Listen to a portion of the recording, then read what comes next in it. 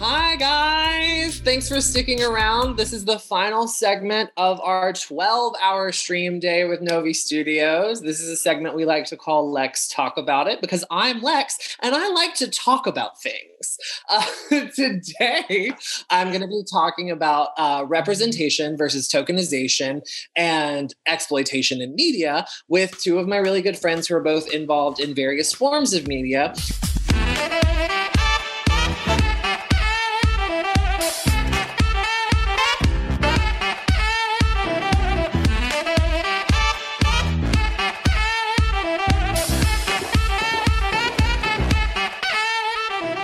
My friend Maya here, who I met through work and who I absolutely fell in love with. Maya, tell the people about yourself. Hi, so my name is Maya. I go more often by my nickname Adele now, so if anybody wants to go through, either way is fine. But yeah, so basically we met through work, so I am a professional princess. For now, I'm bi-coastal, so I live in Florida during the school year, and then I go back over to Atlanta on off season. And yeah, my major is psychology, so I'm a psychology major, which helps a lot with things like this. I just think a little bit differently than most people sometimes. And yeah, that's just about it. I'm going into social media influencing, so I'll make sure to plug my social medias and all that stuff after we're done here. If anybody wants to keep track of that too. But yeah, happy to be here. Yes, happy to have you. My other guest today is Ian Gibson, a dear friend for many years, a playwright, an actor, just a great person. Why don't you tell us a little bit about yourself, Ian? Well, Lex, thank you so much for having me on. I love you dearly. And yeah, playwright, actor. I'm also my professional job is I design naval components for submarines for the military. But that's not as fun as some of the arts can be. I'm very thankful to be here, and I think this is an important conversation. I'm looking forward to having it. So thank you for having me on today.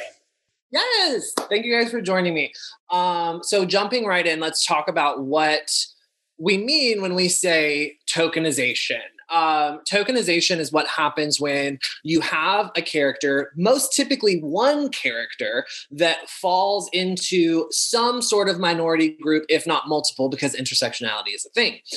But basically, tokenization is, we have this person, so we can't be racist, homophobic, transphobic, insert whatever we can't be here.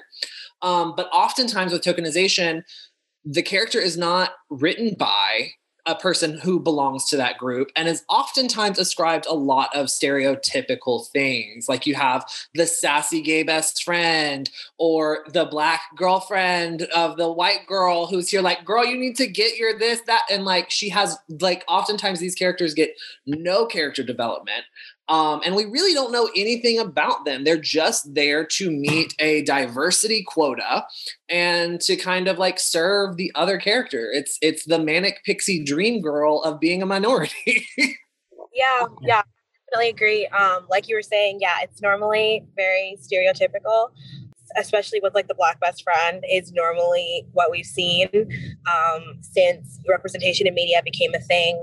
Even since like old movies like in Clueless, like Cher's best friend with braids, and normally if they have a boyfriend, he's normally also black, and she's normally a little bit ghetto, and she's just kind of there to root on the main character, which you see a lot. And people like to use that as an excuse and kind of say that Black women shouldn't be upset because it's representation, which is true. It is representation, but it's been long enough to where I feel like we might be able to do a little bit better than that nowadays. And it's definitely not an excuse. Just because it's gotten better doesn't mean that we should stop here. Just because we're on TV doesn't mean that should be the only thing that we're seeing. Because obviously not all Black women are like that.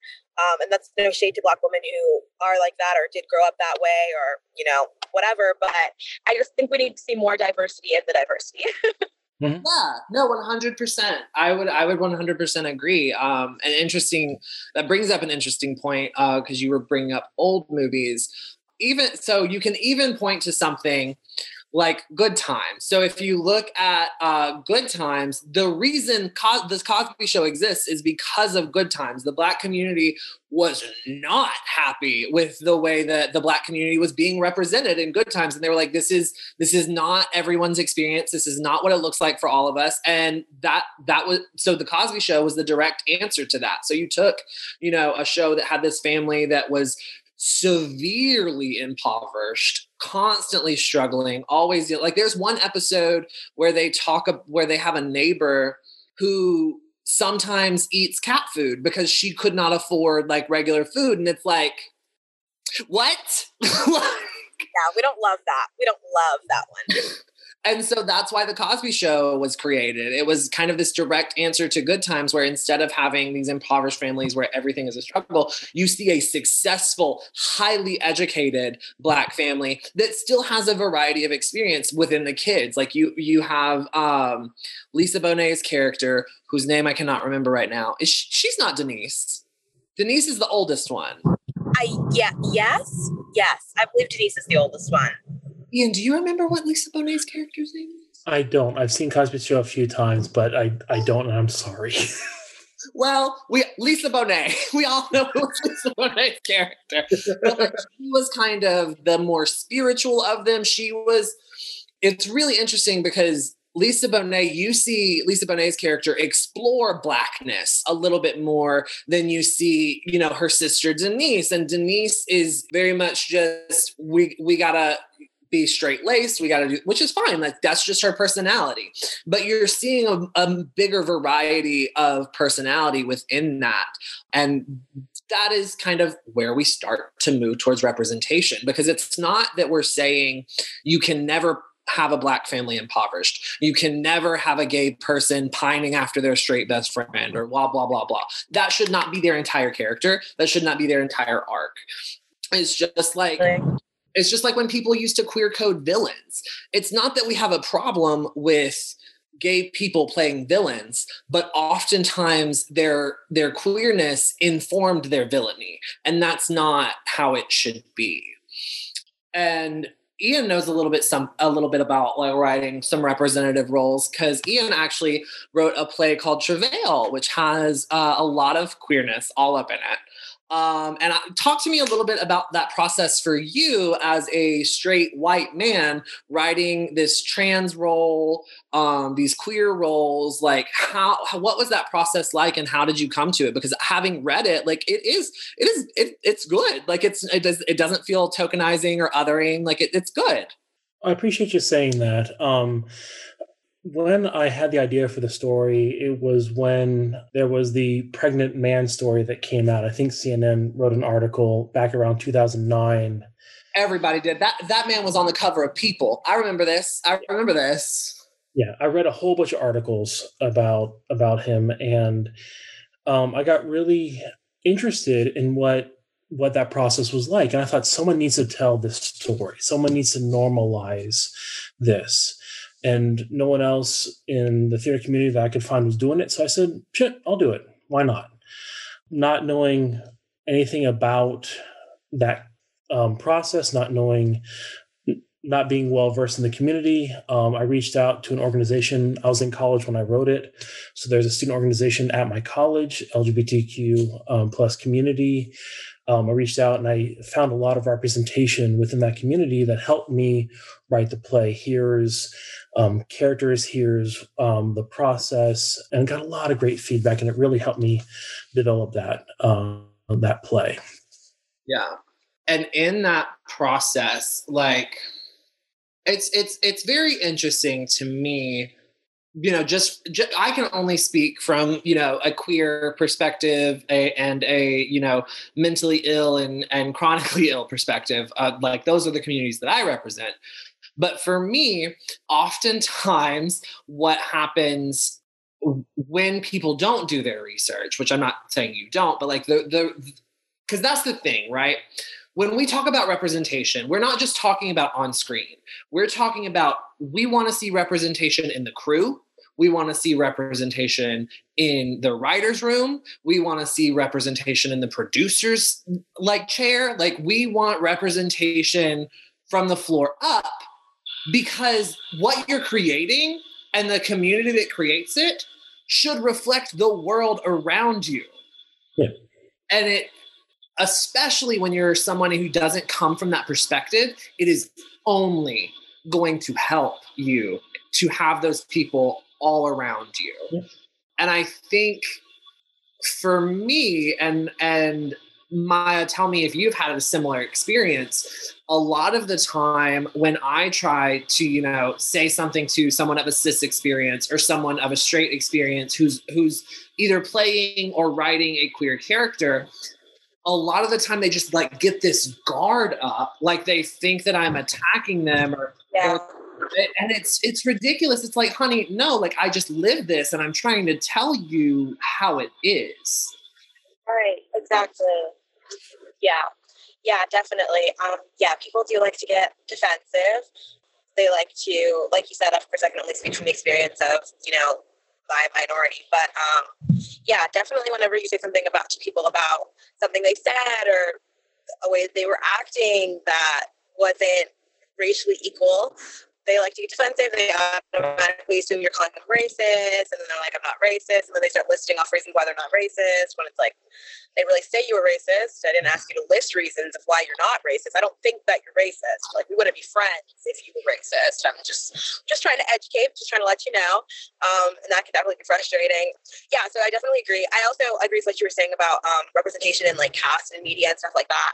Because I think that's really important. A lot of times people don't realize, especially with like animated like TV shows and stuff like that, a lot of times even the Black characters in those aren't even voiced by Black women or Black men, or, you know, anything in between. They're not voiced by Black people.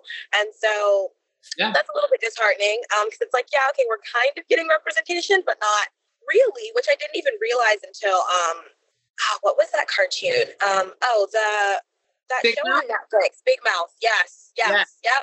And when that episode came out, when they were talking about, they talked about a lot of like racial things this past season. I think it was season 3, and they revealed that the voice of Missy actually wasn't a Black woman. And I was like, what is happening? I mean, I wasn't angry or anything. Like, it was fine. I was glad they said something, but it was just shocking because I had never even thought to look behind that to see if the actresses were women of color. Like, I just kind of assumed they would. So it kind of sucks that they're not. Oh, you're breaking up a little bit, babe. Ooh. Uh-oh. Am I good? Oh, there you are. There you are. You're back. The last thing I heard was it kind of sucks. Yeah, that was all. I think I was done. Yeah, it genuinely does. And it's animation is where it's hard, right? Because like with animation, would it absolutely kill and be so awesome if everybody was being voiced by somebody that represented that cartoon character? Absolutely. The issue that comes around with like cartoons and video games and things like that is, number one, voice actors are paid pennies. Number two, oftentimes they cast people specifically because that person can do multiple voices. Taking it back to Big Mouth, Nick Kroll, who's one of the like creators of Big Mouth, voices at minimum, I think, 4 characters on that show. He voices the horny, no, he doesn't voice the horny teenager. He voices the coach. He voices one of the hormone monsters. He voices the girl who talks like this. I don't know her name, but so like voice acting is one of those careers that's geared towards, you need to make yourself as marketable and as jack of all trades as you can. Because Tara Strong, even, who is one of the most prolific female voice actors of she's not in our generation, but she voiced all the things she voiced Timmy and Boo and several other throwaway characters on Fairly Odd Parents. She voiced Bubbles and several other so the whole point of voice acting is like, do as many voices as you can. And so while I wish that we were going to get more representation and soon in voice acting, I think that is one of those professions that, girl, she needs a whole lot of work top down. Like, we need to be getting these people paid and then be getting them hired. We lost her. She probably lost service. Hopefully she'll be back.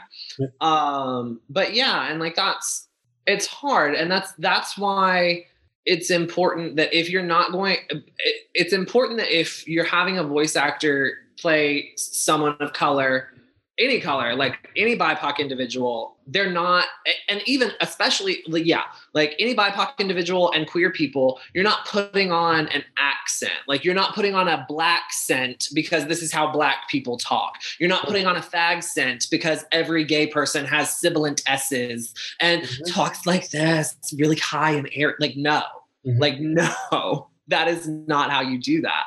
And that's one of my big gripes about that Prom Night musical that they did on Netflix is not only did they cast James Corbin, who is a straight man, to play the gay character, he put on a fag scent for it. And if you were to take a person of queer experience and put them in that role and they were to do that, it wouldn't be great, but it wouldn't be as hard and it wouldn't be a slap in the face because when somebody from our community is doing it, it's more of us poking fun at ourselves. It's more of us being like, everybody knows this girl. But when somebody from outside of the community does it, it feels like poking fun at us. It feels like a joke at our expense instead of us being in on the joke. If only there were queer representation in the theater and movie communities. If only queer people cared about the arts. Ugh. God. And that's the other myth that I super fucking hate. Right? Because when you get into playwriting, acting, writing, directing, all of these things are extremely hard to break into if you're not privileged. It's extremely hard to come from a place of privilege when you have these marginalized identities. And even if you have this Black actor, this Black writer who is fucking brilliant, if they come from a community that's below the poverty line, even if they themselves are okay, like their family is good, they haven't had a struggle, if they come from below the poverty line, it is really hard for them to get into the schools and to make the connections that people care about, because all they're going to hear is, oh, they're from there. There's no culture there. There's no education there. And so they've already made this decision about us and about them before they've ever even entered the room and held a conversation, before they've ever read a page of what that person has written. Yeah. And it's incredibly myopic. Yeah. And it's shitty because some of the best stories, the stories that need to be told, are from people from there. Yeah. They're people from those experiences, right? And it's there's a quote, and I cannot remember who said it, but there is a quote that says something along the lines of, I'm less concerned with how intelligent Albert Einstein was, and more concerned with the fact that I know there are people who are just as intelligent as him that never got the opportunity to do anything because they didn't have the privilege to do so. It's so interesting, especially when you're looking at like acting, like screen acting and stage acting. People talk about how you'll never make any money, blah blah blah blah blah, and that's why a lot of the actors that we know and that we see most of come from affluent backgrounds, not necessarily because those parents, welcome back. It's connecting. I'm back. I was just talking about how, I was talking about the privilege aspect of it and how, with film and stage and all of those things, a lot of the times when you look at those actors and you look up their backgrounds, they're fucking rich and always have been. And it's not necessarily that their parents bought those roles or whatever, especially if their parents aren't connected to that industry, if their parents are just wealthy. But it's more the case of they have that safety net. They're allowed to fail at these creative endeavors. Right. Have that money to fall back on, whereas marginalized people a lot of the time don't have access to that. Like with queer people, it's a little bit different, but like me specifically, girl, no, I don't I don't have money. The only reason I was able to go to the school that I went to is because I had the grades and I had the scholarship. Yep. I had the pre-college credit because I took AP courses in high school. So I was able to go into school having already taken college courses, having already achieved college credit. And so like even that in and of itself puts me in a privileged position because my school had those programs. But the honest fact of the matter is like from the top down, it is really fucking hard, especially if you are BIPOC and especially if you are under the poverty line, because spoiler alert, the school system is racist because school districts are made up based on property taxes. Mm-hmm. It's legitimately harder for Black and brown people to accumulate generational wealth the way that it is for white people. And without that generational wealth, it is harder to buy and own property. So like starting at a deficit, like it's like it's like those, you know, privileged people are at the start line and everybody else is in the bathroom or in the locker rooms still lacing up their shoes. Yeah. Get ready. What do you mean the start gun has already been shot off? Yeah, that's exactly what it's like. Yeah, we already started at a disadvantage. Yeah, and nothing gets me hotter. Nothing gets me more angry than somebody asking why I care about it. Like Will and Grace is a show. Like, why do you care? Faking It was a show. Why do you care? Like, blah, blah, blah. And also when they ask me why I care about other minority representation, like, oh, well, why do you care about Black people? Or why do you care about Indigenous people? First of all, I am Indigenous. So jot that down. Indigenous people come in all kinds of shades because we were colonized. Colonization. But second of all, I live in the world. I have relationships with these people. I have lived around and about these communities my whole life. Like I didn't go to like hoity-toity like Christian private academies. I didn't go to charter or magnet schools. Like I went to public school, and for the majority of my school career, I was in low-income schooling.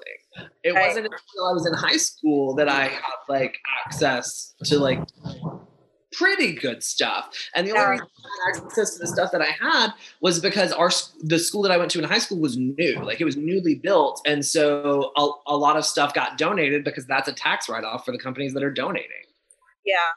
And it's just, I don't understand people who just fundamentally lack awareness, because like not all of these people saying these things are racist, right? Like we're not saying all of these people are racist. We're not saying all of these people are homophobic. But you can say and do homophobic and racist things without having that be your whole personality. Yeah, for sure. Because we all have it. Yeah, like, I definitely agree. And I get the same thing with people asking, like, why do you care? And I just, like, I don't even understand that question. I guess some people just don't. I don't know. I just feel like it's an easy, I just care about other people. Like, why do you not care? I don't know. And, you know, I'm also, as a Christian Black woman, it's also different. Like, I was just raised to care about people. Like, I just have such a love for people that I just, like, I have to care. Like, I want the best for everybody. Like, genuinely, I want the best for everyone. So I don't understand when people are like, why don't you care? Like, seeing stuff like this breaks my heart. Like, what do you mean? It doesn't register, but I think, like you said, I think it's good that people are starting to do things like what's happening right now, like talking about it, putting it on platforms where people can hear about it and become educated about things that they don't necessarily understand because they didn't grow up around it. But yeah, I definitely agree with the confusing "why do you care" question. It's never sat right with me. Like, Ian, why do you care? Why do you care about marginalized people? Because they're people. Because we're all people. We all have lives and we all matter. Great answer. I agree, and I agree.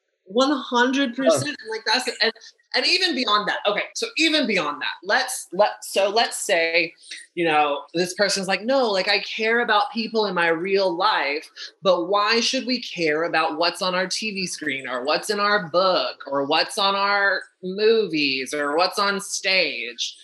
And it's about representation. It is. It's about representation, and it's about the fact that media has more of an effect on societal conscience than anybody is willing to. Oh yeah, 100%. Everything is determined by media. Yeah. The way anybody looks at their body image is affected by media. The way anybody looks at themselves is affected by media. Like before there was like Black Disney princess, the amount of brown girls that like didn't think they could be princesses. I remember telling my mom when I was 5, when I went to Disney World for the first time, that I wanted to be pink because I wanted to work as a Disney princess, and like brown girls couldn't be Disney princesses because I didn't see, there was none there. Like I went and there was none there, and I was like, well, gotta be pink. Like representation matters so much more than people think that it does. It's just like, if you don't realize representation matters, it's because you've always been represented. That's why. That's just why. Like, and that's okay. That's fine. But like, why would you not listen to somebody who's not been represented and ask them why it matters so much so you can understand that? Yeah. And I think as much as media is kind of a time capsule of the views of society at that time, it also has big power to affect change, especially when things are presented in a realistic way. Like I'm not talking about fantasy media and things like that, but like with things like Law and Order. Let's take Law and Order, for example. Law and Order SVU specifically, because it's the only one that matters. But Law and Order SVU did a whole episode on untested rape kits, which was it was and is actually a huge fucking problem in the American justice system. These rape kits sit on a shelf for weeks, months, years, and don't get tested. And and SVU did a whole episode on it and brought that to the forefront of the American conscience, or at least those people that watched SVU. They were now aware that this is an actual real thing. And Mariska Hargitay, the actress who plays Olivia Benson on SVU, actually either she founded the organization or she is a huge supporter of and like ambassador for this organization whose name I had somewhere. It's an organization that helps to get those rape kits tested, but nobody cared about that. Who wasn't a survivor. Like nobody who wasn't a survivor of a sexual assault cared about the fact that these rape kits weren't getting tested unless they were in law enforcement. And then it wasn't always.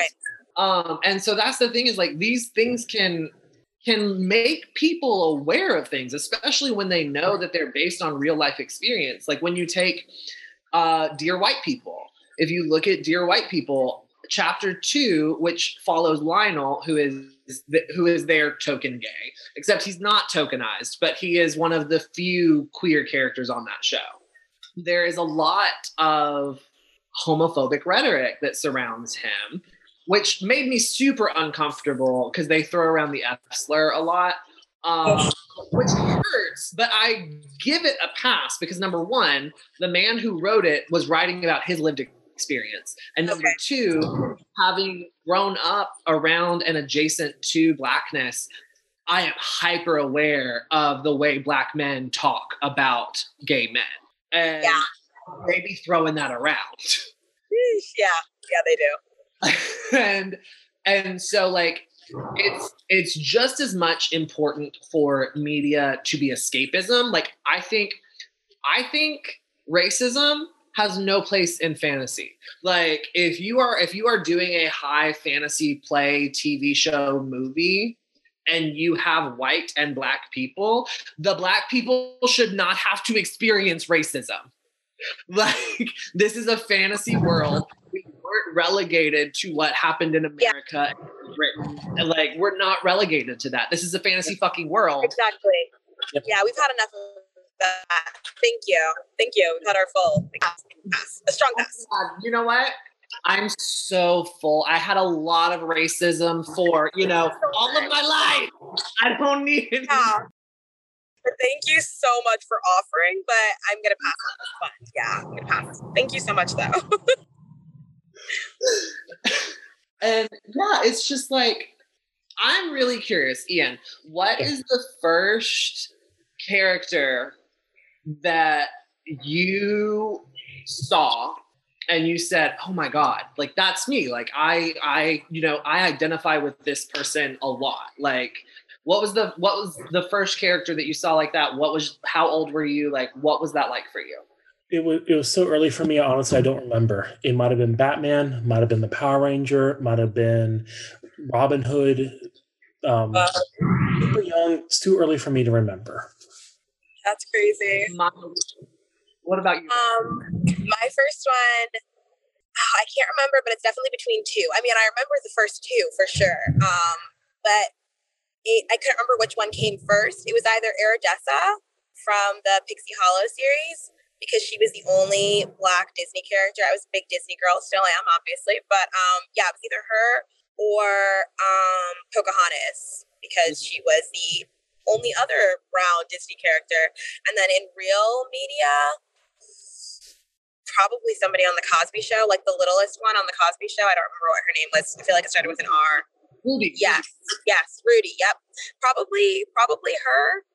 I can't really remember. There really wasn't much brown representation, like real talk. I saw a lot more in cartoons. Katara off of Avatar, she was definitely one of the first, because she was, again, one of the only brown ones that was around. But real media, it was probably the Cosby Show. Other than that, I really don't remember seeing any that I felt like I identified with in like actual media. What about you? So for me, it was a long time, like growing up, especially like growing up, being raised and socialized as a man, although I identify as non-binary and use they them pronouns now. Then all I knew was I'm a boy, because that's what I was told. I honestly can't point to a boy from my early childhood, either in cartoons or live action media, that really represented me. It wasn't even until like I had seen Will and Grace growing up a little bit, and obviously I didn't feel represented there. And it wasn't until I was in fucking high school that Kurt Hummel existed on Glee, and I didn't see myself in him either. Like Ryan Murphy is somehow both a gay man and homophobic. But that's the thing, is like when you have that kind of intersectional identity, it's wild. We actually have a viewer response, Levon, who is a man of Black experience, and he's responding to what we were saying about fantasy. And I'm speaking specifically about fantasy when I say that. I do think that, especially if we're basing things in the real world, you can do that as long as you are condemning it in world. Like, as long as but he said that he disagrees, because for the Black viewer / exposure, there is a certain type of pride that comes with preserving past racism. I personally can't separate my Black experience with any type of storyline besides narratives set in the future. Because again, it's so indelible to our identity. The fact that we have these panels, discussions, this is us. We need narratives past our trauma, definitely, but our trauma is, as unfortunate as it may be, persevering. And that's definitely a very interesting point.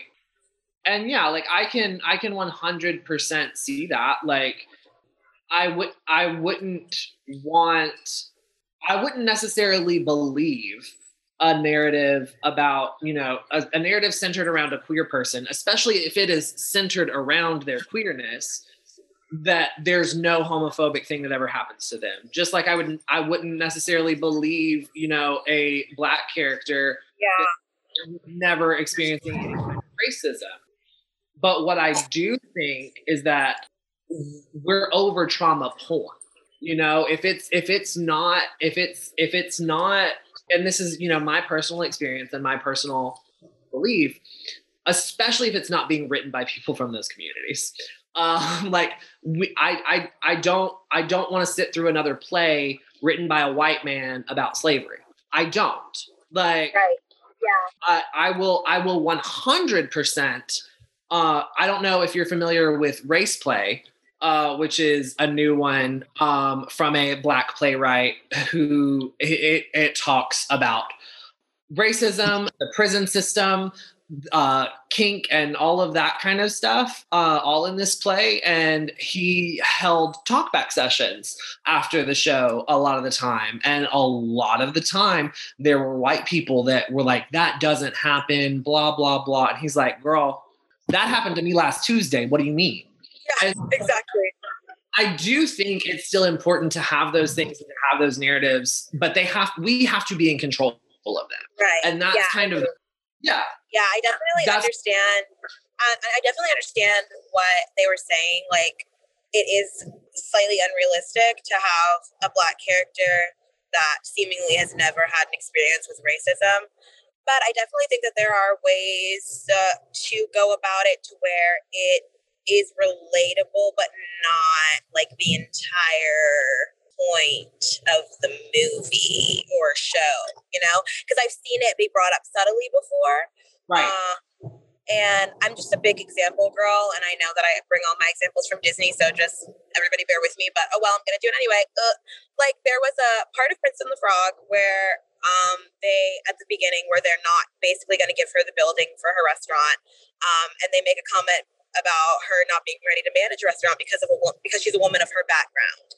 And that was like the racist comment in the movie. And that was the only one. And when I was a kid, like I didn't really recognize it. Now that I'm older, I recognize it. But I think that was a really good way to go about it because obviously like that is something that would probably happen in real life.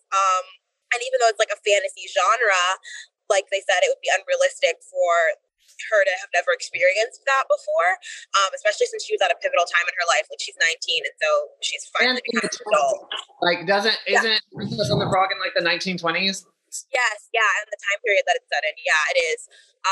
And so, yeah, it definitely would be unrealistic for them to not bring it in at all. But if they had brought it in any more than that, I don't think I would have enjoyed watching the movie as much because it's kind of like you also watch movies and stuff as an escape from real life, and it is still a part of America, even though it's not obviously as bad as it once was. It's still a part. So I don't really want to go into a movie theater and watch what I'm living, then it's not fantasy. So I think that there's a way to go about it to where we can integrate it without making it overwhelming and too much to where it's more stressful than it is enjoyable, if that makes sense. Right.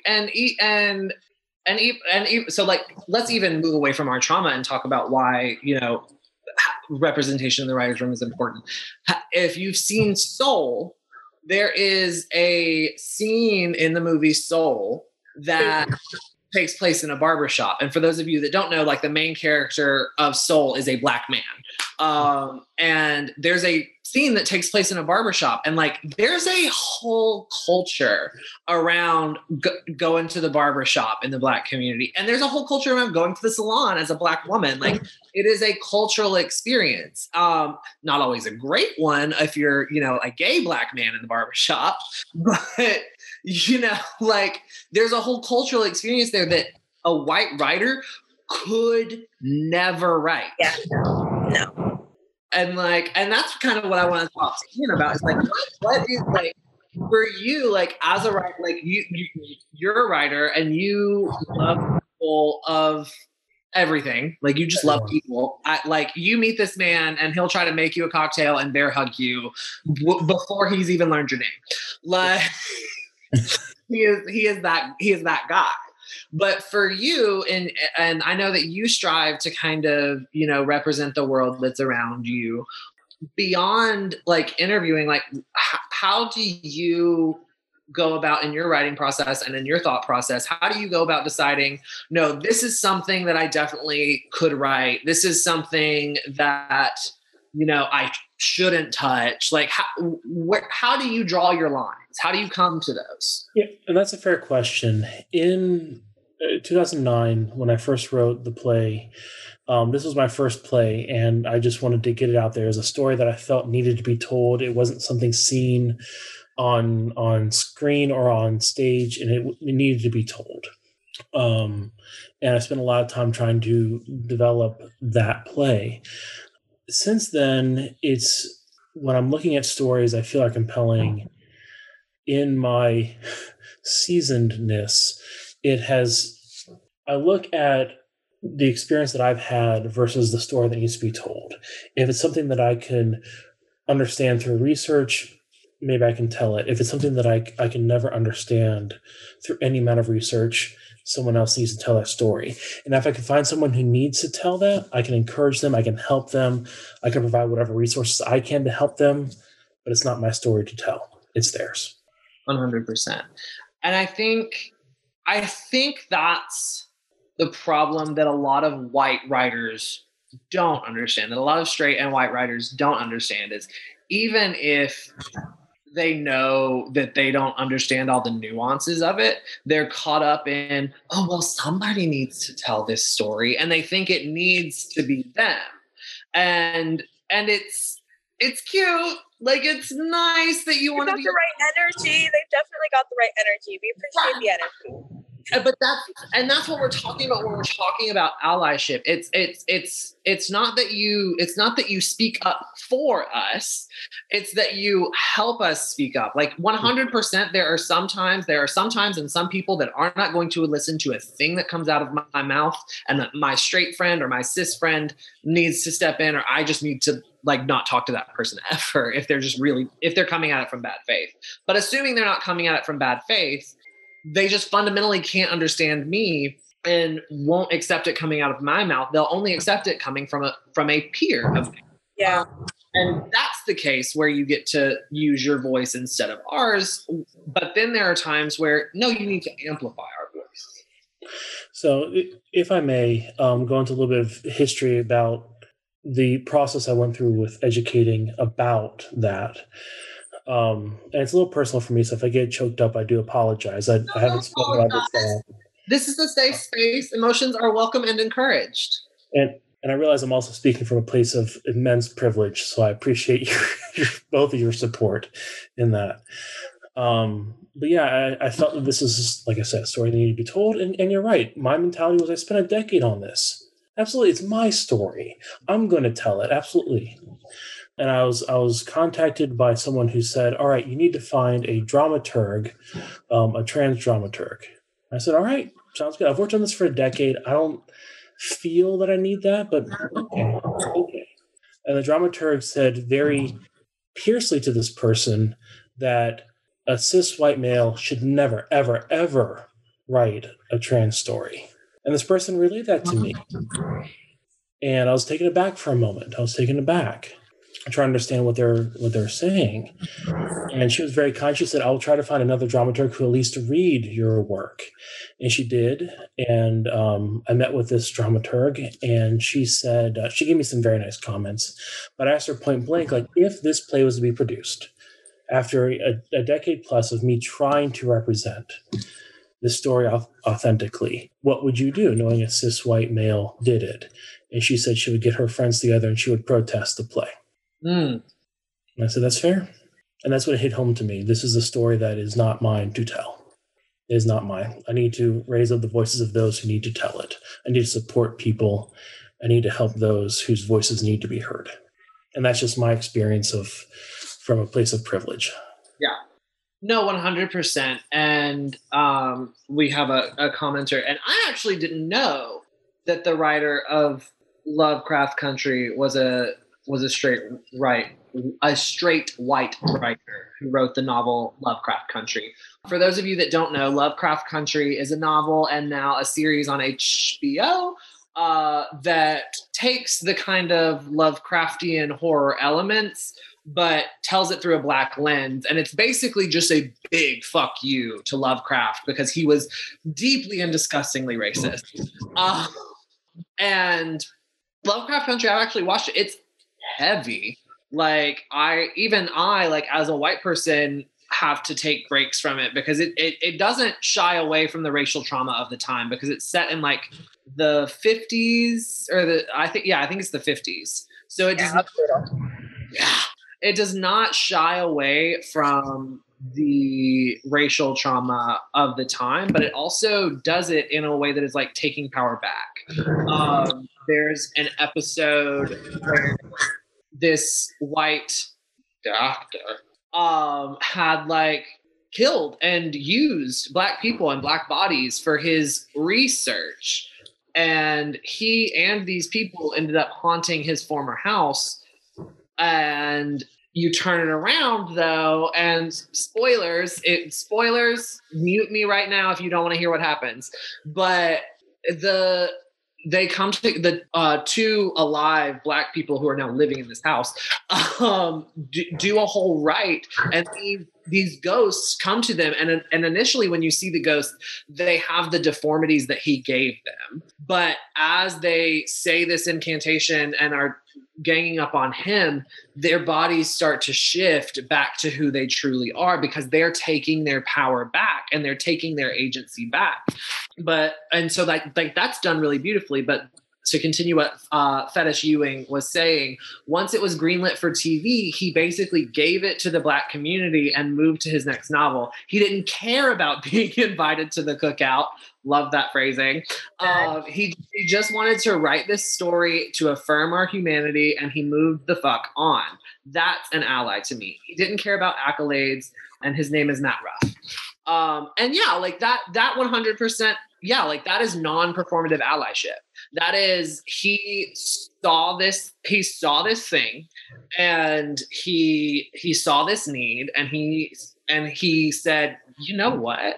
Why don't I do it this way? And so their Blackness is as front and center as all of the supernatural shit going on around them. And it's integrated really beautifully, and I think it's done really well. I did not know that a white man had wrote that. And that's the thing, is like, I am not saying that white people can never write Black people, or straight people can never write queer people. I do think that straight people should shy away from coming out narratives, because a lot of the time straight people misunderstand what it is to come out as a queer person. They think that once we pick our first label, like once we're able to say to the straight people in our lives, I'm gay, like that's the apex of our journey and everything's smooth sailing from there. They think, once we're able to self-identify with this label, we know what we need to know. Everything's Gucci. The reality is a lot more complex and nuanced than that. Just use me as a case study. The first thing I thought I was gay and cis. And then, after years of doing what I do and living how I live, I was like, I do too many things with people outside of cis males in order to call myself gay. So I started using the term queer. And I describe my sexuality as just queer. And then, it's some years later, I was like, I was at Renaissance Fair with a trans friend of mine. And they were like, well, why do you identify as male? And that fucked me up. I sat there and thought about that. And I was like, it's not because I have a penis, because there are women with penises. Like that doesn't make me a man. And then I was like, and then I just kept reflecting on it. And I thought about it for a good while. And I was like, maybe I'm not. And, but I didn't feel like a woman. So I was like, well, I'm not a trans woman. And so like, I really had to dig into it. And so like, the first label you pick as a queer person often isn't the last label you pick. And even if it is, once we discover, oh yeah, I am, like, let's say, yes, I am a cis gay man. You then have to discover queerness as a whole, like outside of your sexual attraction, because queerness isn't just about sex. Like it's a whole culture and community. Like they call it queer culture for a reason. And you have because especially if you grow up in, not sheltered isn't the right word, but if you grow up in households where being gay isn't okay, you don't know all the ways there are to be gay. And so, identifying as gay is the first step in your journey of queerness. And there's so much evolution that happens. And so often our coming out stories are just about coming out to other people and not discovering all of ourselves. And I think something similar can be said for, the Black, like the experience as a Black woman, like not necessarily, you know, of all time. Like, I think, you know, yeah, white people can write about Black people in the 50s. Like, it's well documented how that shit went down. And you, I, Lavon, none of us know what it felt like intrinsically in that era, but we can guess. There's documentation we can guess, and straight people have access to that same documentation. I do think, however, if they're going to do that, they need to employ a sensitivity reader. And that's another part of representation that people don't understand. And like, and I guess I never fully defined what I think representation is. Maya, what would you term as proper representation? Like, we've talked about the definition of tokenization. Let's talk about like what we think true representation is. Representation. I feel like it has a lot to do with relatability. I feel like if, you know, a younger person can look at whatever they're looking at or read or watch or whatever it is, they see, like you were saying earlier, like a character. I guess it's media, so it would always pretty much be a character, but just something that they can identify with. That would be representation to me. But that goes deeper than just like skin color. That goes like personality wise or body type and all kinds of things, like anything they can identify with, but not just because they're brown or not just because they're curvy or skinny or whatever it is. That's why I feel like there needs to be so much more of it and so many different varieties, because you can honestly go on forever, like mix and matching brown curvy women, brown skinny women, brown tall, short, queer, you know, there's all kinds of different mixed matches that you can do. And I feel like everybody should be able to look and see something that reminds them of them. And there's so many TV shows that there are so many character opportunities. Not every single one should be the same. Like, you shouldn't have to choose the closest. There should be representation for whatever is, you know? Yeah, 100%. Because like straight white people have a cornucopia of characters that they can be like, oh, I identify with this person and that person and this person and that person, and like, oh, like there ain't nobody for us. Like, and that's where you get into, you know, fandom spaces and headcanons and things like that. And coding is when a character is given certain aspects or character traits that are usually ascribed to a certain group of people. It's not always intentional. And it's very interesting. Like when you look at something like autism, most autistic people will tell you that the best autistic representation is usually accidental.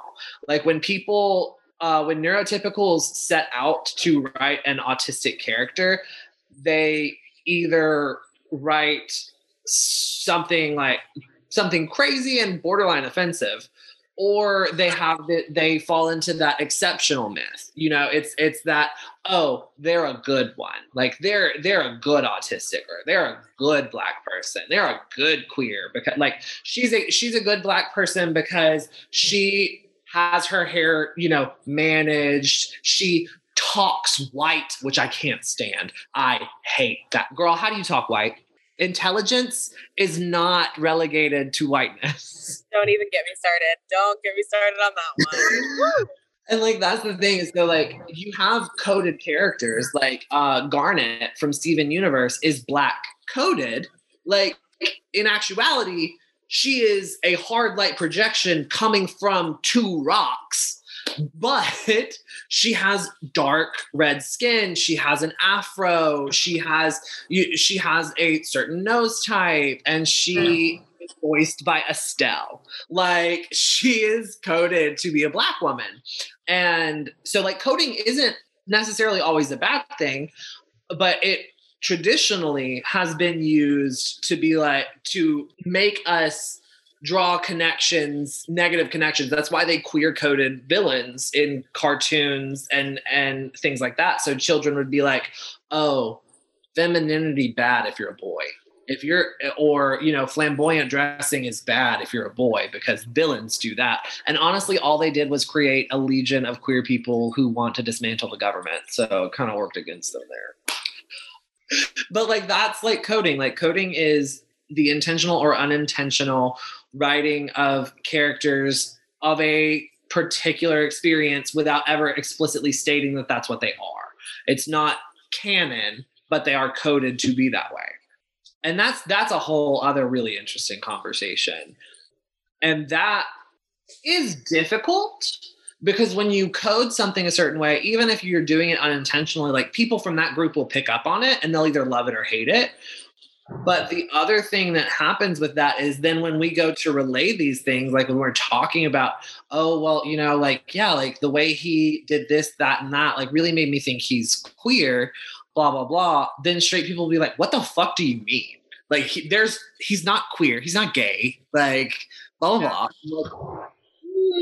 He never married. He was obsessed with his best friend. Like, there's if you look at like Shakespeare, like Hamlet and his little homie, like, no, you can't tell me they wasn't tucking each other in at night. Like, that's why he wasn't messing with Ophelia no more. Like, Hamlet Horatio, Hamlet Rosencrantz Guildenstern, there was a whole bunch going on there. Right. Like, and Shakespeare, I am convinced that Shakespeare did that very intentionally because he was a rabid bisexual. Like, and couldn't get away. And that's another reason people do coding. If you are, you know, in an environment and where it's not safe for you to write these things, you do it through coding. The author of Toad and Frog actually didn't come out till much later in his life. And he, you know, said to his daughter that he didn't realize, but now looking back and identifying what it does, he sees that like Toad and Frog is the like relationship that he wanted. And while Toad and Frog aren't explicitly a couple in the book, they are, you know, just two friends. They have a very intimate relationship. They, you know, they come together every day. They have picnics by the pond. They do this, that, and the other. And those are all of the things that lead to them being coded as a couple. Let's see. Yeah, I didn't even notice that. I used to read those books all the time. Yeah. Fetish Ewing says, on top of being at the forefront of every significant civil movement, queer leaders are everyone's history. And 100% they are everyone's history. Just like slavery is everyone's history. That is not just, that's white people's history just as much as it is black people's history. The caveat there being, queer people who have lived that experience have a whole different relationship with that history than the white people who it happened to. Like, girl, it ain't nothing happened to you. And then Fetish Ewing also says, Tennessee Williams, A Streetcar Named Desire. Ian should know this, but in the play, Blanche's husband was gay. In the film, she says he was weak. But yeah, like, and that's the thing is, like, we're not trying to tell you, no, you can't do this, you can't write this, you can't have this, these are our stories. But if you're gonna do it, you need to do it with respect, research, and humility. Like, if at any point in your process of editing and things like that, you go to somebody who's you're writing black characters, you go to a black person and they read your thing and they say, honey, this, and this is not okay. It is based in racial stereotypes. This, and this is not okay. It is completely ignorant of, you know, what black culture is. You don't then get to bristle and say, well, I'm not racist and I meant it this way. And but, like, girl, nobody's calling you a racist. We are telling you that was rooted in racism. It's a fundamental misunderstanding. And that's not your fault. The school system, the government, everything does its best to not have you unlearn these things. They want you to keep believing these things so they can not be held accountable for anything. And keep the systemic issues that we have in place. Yes, 100%. And that's it, right? Is like, it all comes back to, like, media affects society as much as society affects media. And until we are as a whole, human race, doing the work to dig into and unpack our things within ourselves before or at the same time as we are addressing with the community, you're not going to be the ally that you think you are. Maya, I have enjoyed having you here so much. What do you have to plug, my baby? Plug it, plug it, plug it. Yes. Yeah. Okay. So my TikTok is going to be maybe Maya Adele. My Instagram is Maya Adele. My Twitter is Maya Adele. Everything except for TikTok is Maya Adele, and then TikTok is separate at maybe Maya Adele. But it has been wonderful being here. I love that we're opening this. Thank you so much for having me on. Ian, you rock. It was nice to meet you. It was great to meet and you yeah, too. I hope that this continues. I wish you all the best. Much love. And we will hopefully chat soon, everybody. Yes. Love you. Have a wonderful day. Good night. Thank you. You too. Bye. So Ian and I are going to continue the conversation. Let's see. Is there anything in chat there's a lot to catch up on in chat. Izzy says, this is where I wish smaller and indie projects could get bigger platforms too, instead of having to rely on big productions doing the right thing. 100%. And that's the thing is like, because back to what we were saying, because we don't have the privilege, because we don't have access to the funds, because we don't have access to that education, our projects are often smaller independent projects, and they do not get the publicity, and they do not get the movement that mainstream media does. There's a beautiful French film called BPM. It's an independent French film, and it's about the AIDS crisis, and it's really, really well done. It's done by a queer writer and director, and I super love it. But it's an independent film, and unless you are into the indie film like circles, you probably haven't heard of it. Yeah. Fetish Ewing is saying, I loved BPM. I think about it often. It's very well done. But then you counterbalance that with something like Velvet Goldmine. And, Velvet Goldmine, for those of you that don't know, it's a Christian Bale film where was cast with largely heterosexual actors. And it's kind of an absurd take on like what queer glam rockers were like, and it's a lot. But then again, like, you want good representation, let's walk it back to Moonlight. Moonlight is so incredibly important, and if you haven't seen it, please go watch it. I'm giving you homework. Yeah, Christian Bale is in Velvet Goldmine. He plays the little teenage boy that gets obsessed with those glam rockers. It's impressive how much Christian Bale did before he was Christian Bale. Yeah. He did a lot. But he did that when he was like very young, like teenager or early 20s, like even before American Psycho. But yeah, you look at a movie like Moonlight, and that is the homework for the chat. If you have not seen Moonlight, go fucking watch it. It's incredible. And it's incredible for a multitude of reasons. Make a note. So that's one of the things that I enjoyed about Moonlight is that because Moonlight knew that it would be Black queer people predominantly going to see this. They knew that it would be queer people, and then more overwhelmingly Black queer people going to see this. And I think they didn't want to re-traumatize. I think they didn't want to, hit you over the head with that kind of trauma. They alluded to it, but they also, had the counterbalance of some people are fucking good. And some people in the Black community get it. And that's one of the things that I liked. And even beyond the gay thing, if you look at Ghost, like Ghost was, a gangster, like a drug dealer, but he was a good person.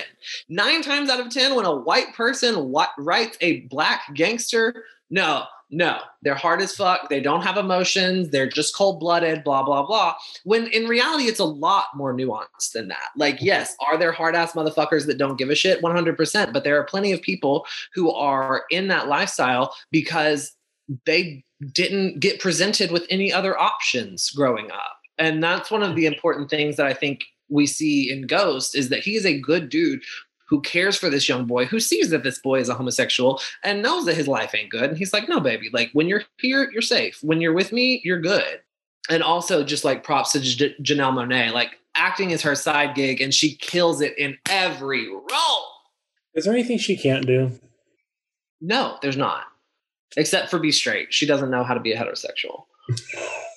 No. Oh, see, Antebellum was a time, and I think that had more to do with the writing than it did with Antebellum was not cute. I don't think it was yeah.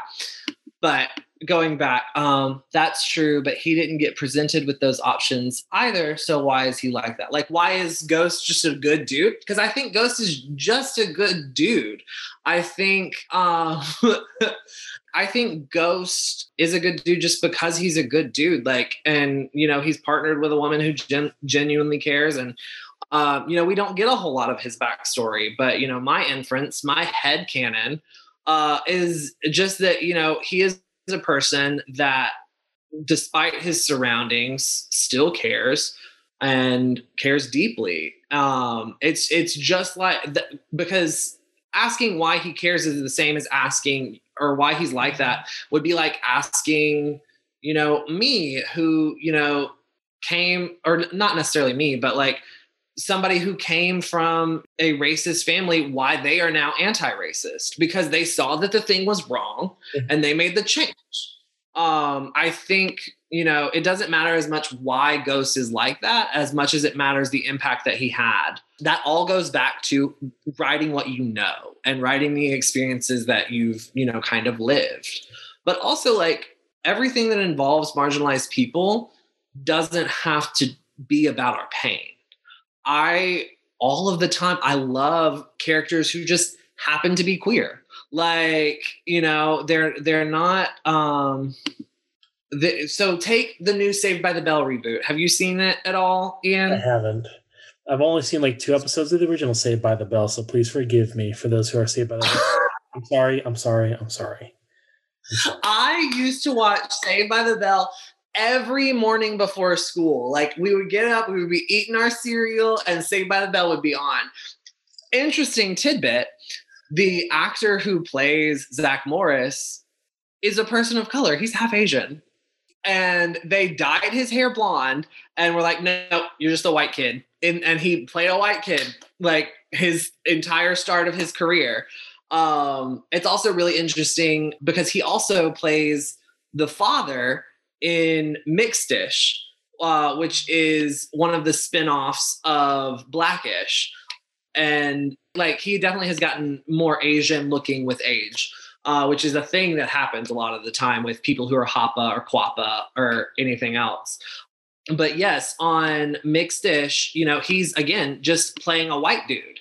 And it's very interesting in the context of Mixed-ish because, here they are, doing this narrative about being mixed, and they're like, no, but you're just a white dude.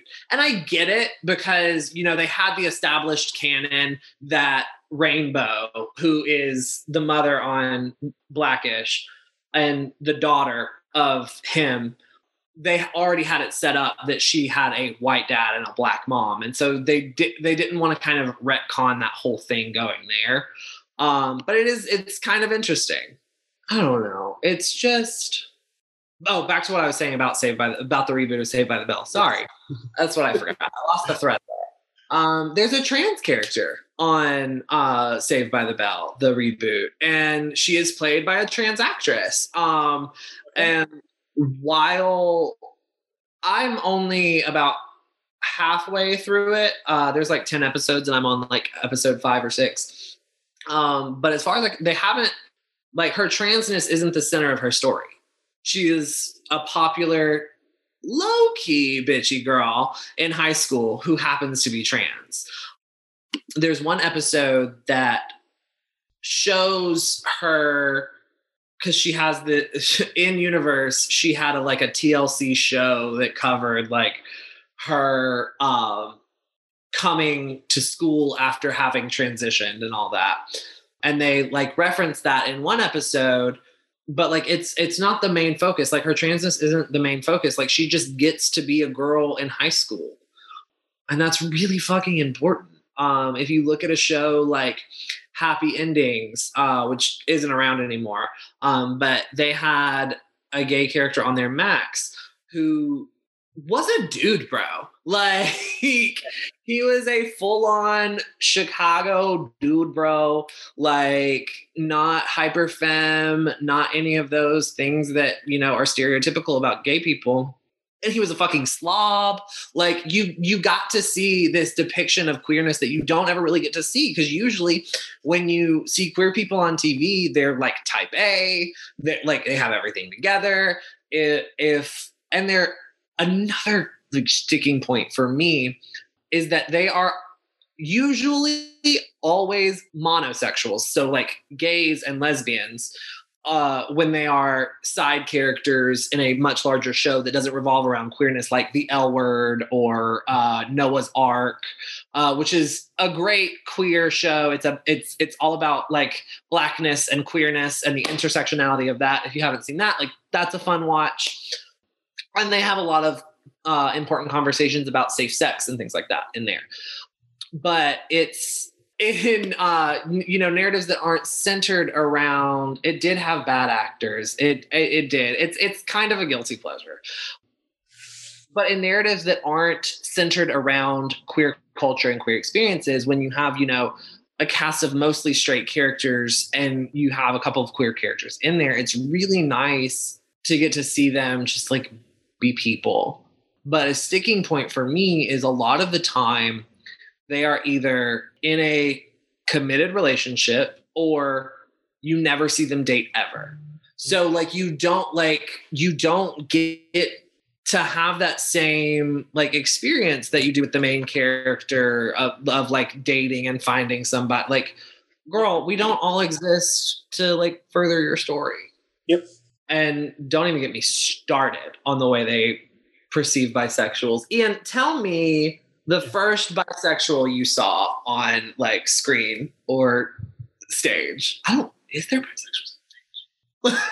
I'm trying to think of a like explicitly said in the text, this character is bisexual in a play. Yeah, I'm trying to think of one that was specifically bi. And I'm also struggling to come up with one that was specifically bi. Because the representation's so few. So few. It's gay or lesbian that's coming to my mind, but not bi. So I don't have an answer, one that sticks out, and I apologize. That's wild. But who was the first like queer character you saw on like television or film or whatever? There was, I'm trying to think specific. Maureen! Thank you. Oh my God. How did neither of us go to Maureen from Rent? That's our bad, Emily. I'm so sorry that neither of us remembered Maureen. Maureen also is damaging. Like, I will say that. Maureen is also that, but and thank you for saying Maureen specifically, because that is my issue with the like bisexual depiction in media is oftentimes they theater cards now hand over. No, is that like bisexuals in media are often just these sex crazed, like constantly cheating on a partner, blah blah blah blah blah, and it's like. And especially with bi women, what they will do with bi women a lot of the time, if she is specifically stated to be bi, is that they will have her sleep around with different women, but ultimately she settles down with a man. Yeah. Like, and not that there's anything wrong with a bisexual woman settling down with a man. Like, there's no issue with that. But there's a difference, and that's what we're talking about representation. Like, that is.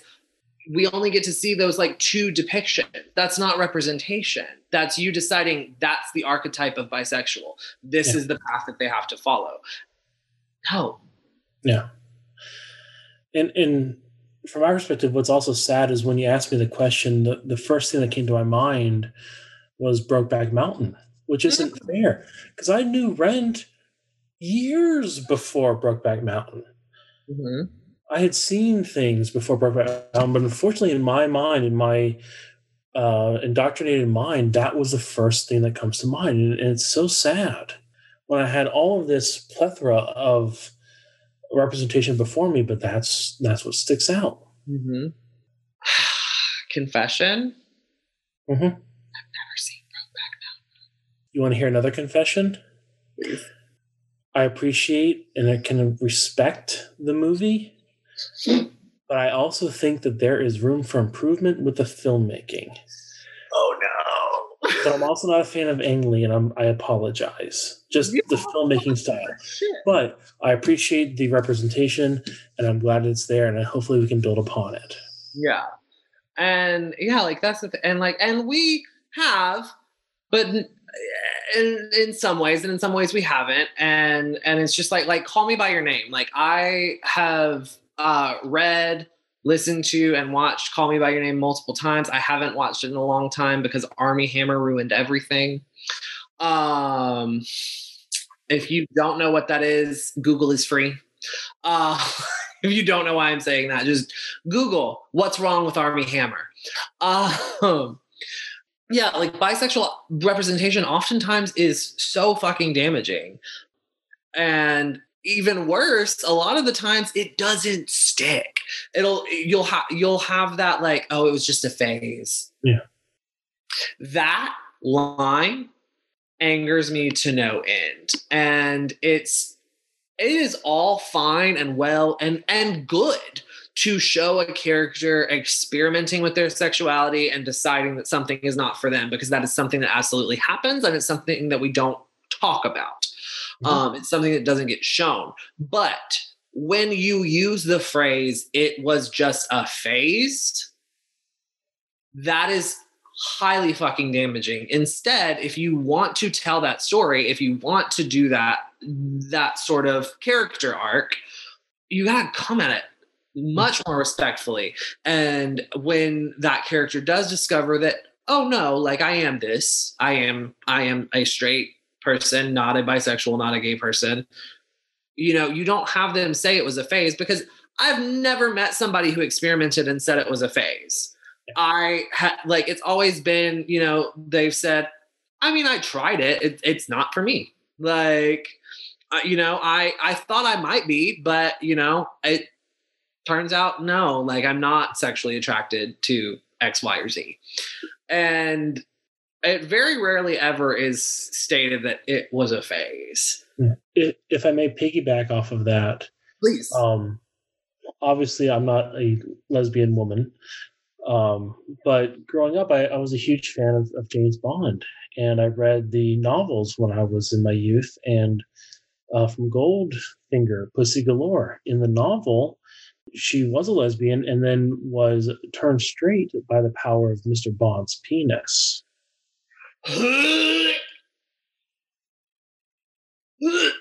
cannot do that. I cannot with that. Please tell me that's not in the movie. I mean, it's not in the movie at all because of when that movie was made. They're not going to show it. So the way they handle it in the movie is she said no to Bond, and then he forced himself upon her, kind of like rape. Not kind of like, it was. Yeah. Yes. And that's just like the dudes that idolize fucking Indiana Jones.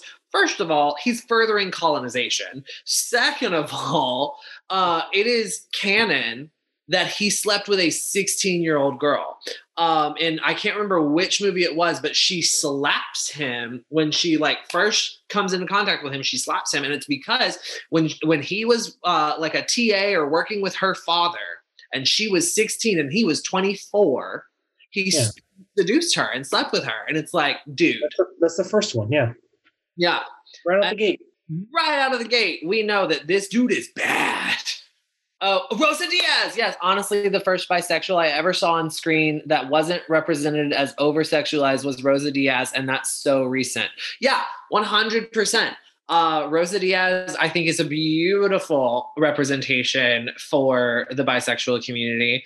I also think that Jake Peralta is great representation for the bisexual community. And so if we're going to go back to talking about coding, let's look at the relationship between him and Ian. What is his friend's name? In Brooklyn Nine-Nine? Mm-hmm. Emily's going to get so mad. He's the guy who has the sourdough starter, who has the child. And he's like obsessed with food. Like he's such a foodie. Charles. His name is Charles. Thank you, Michael.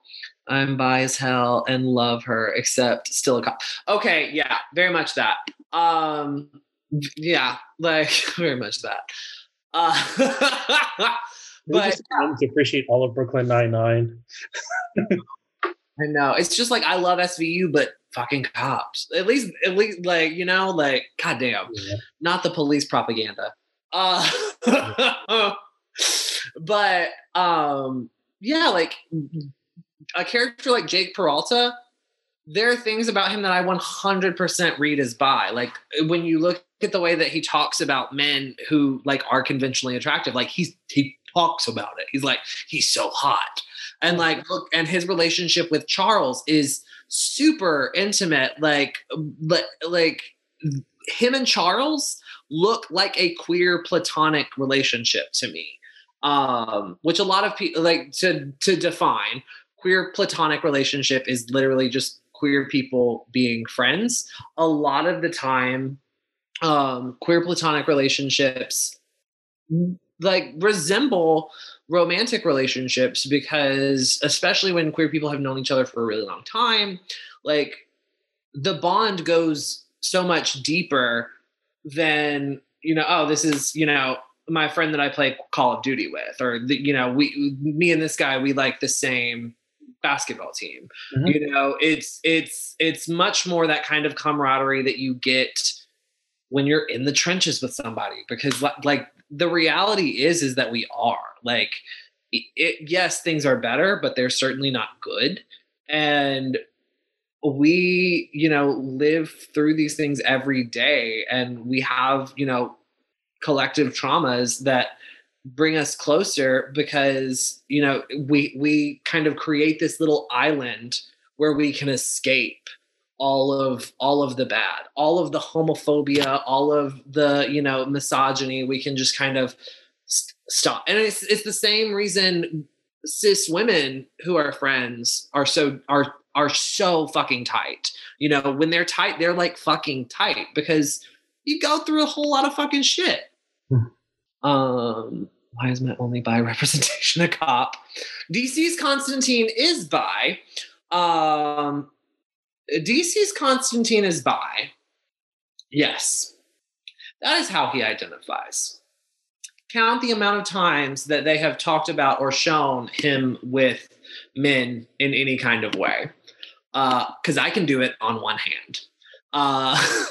And that's the thing, is a lot of the time they'll like give these characters these things and they'll say, oh, well, this person is bi or this person is this, and never touch on it again.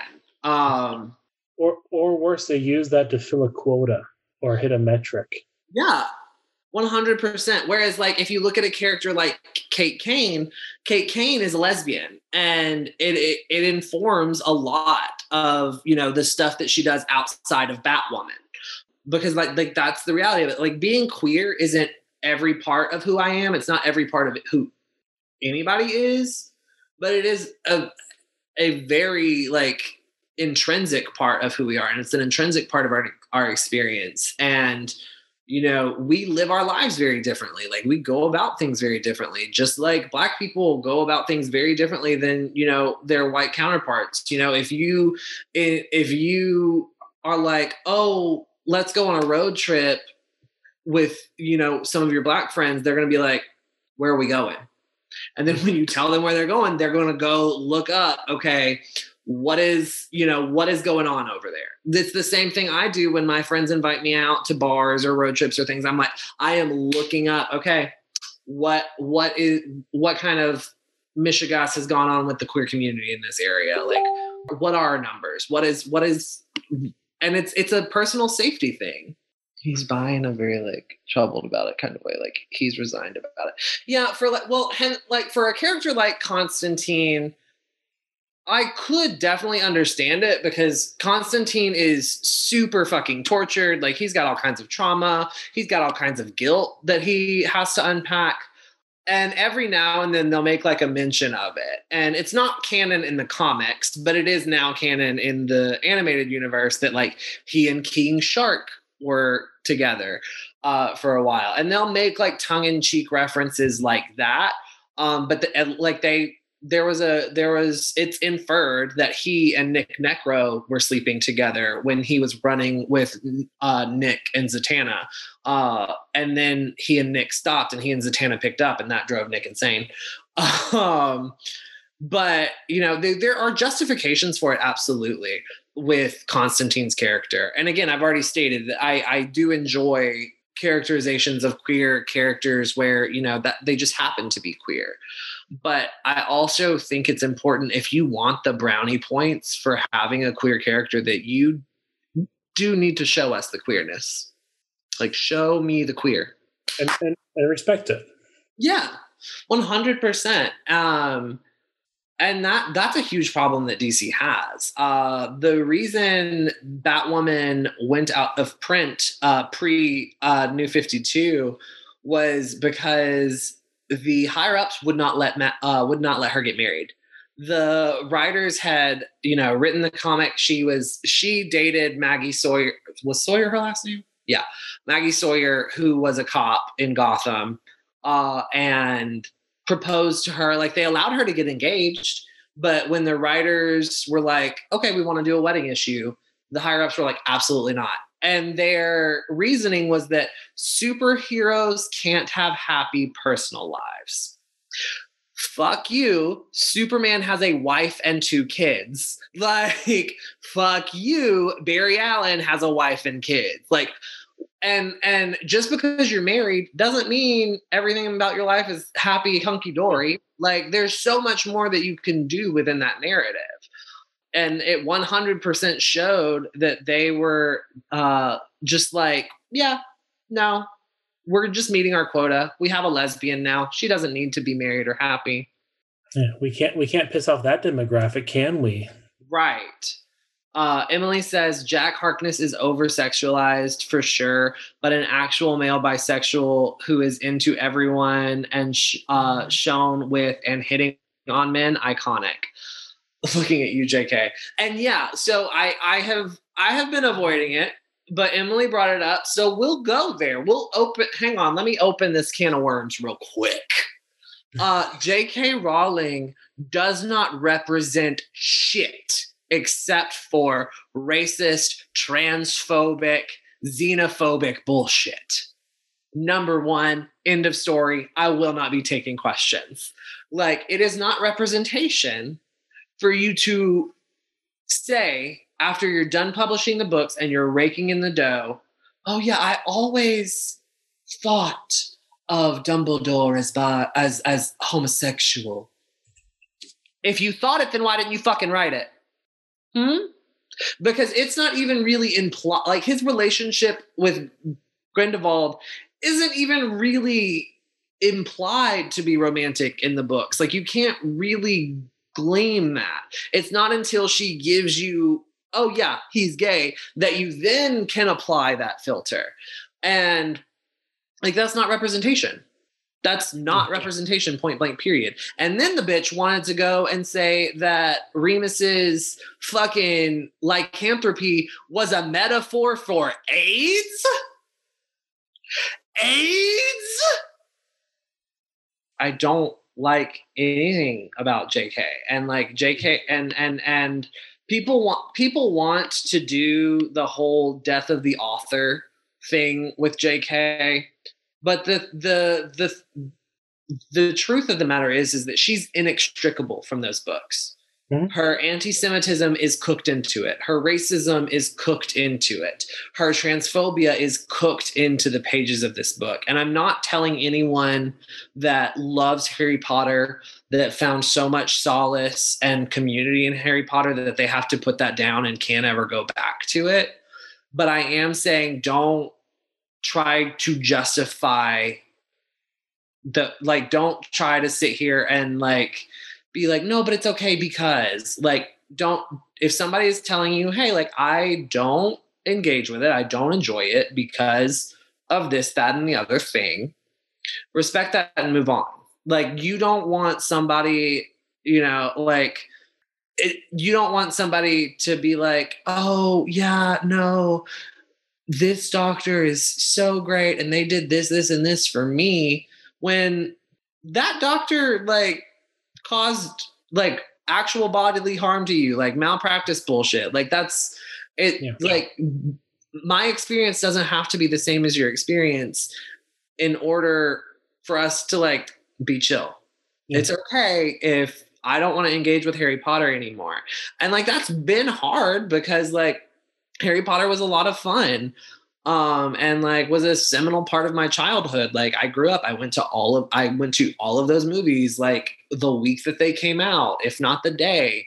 But when I look at it now, all I can see are those things about it. Like all I can see is the anti-Semitic caricature of the goblins in the banks. All I can see is the gross Irish stereotypes that she put on poor Seamus. Like Seamus hypocrisy.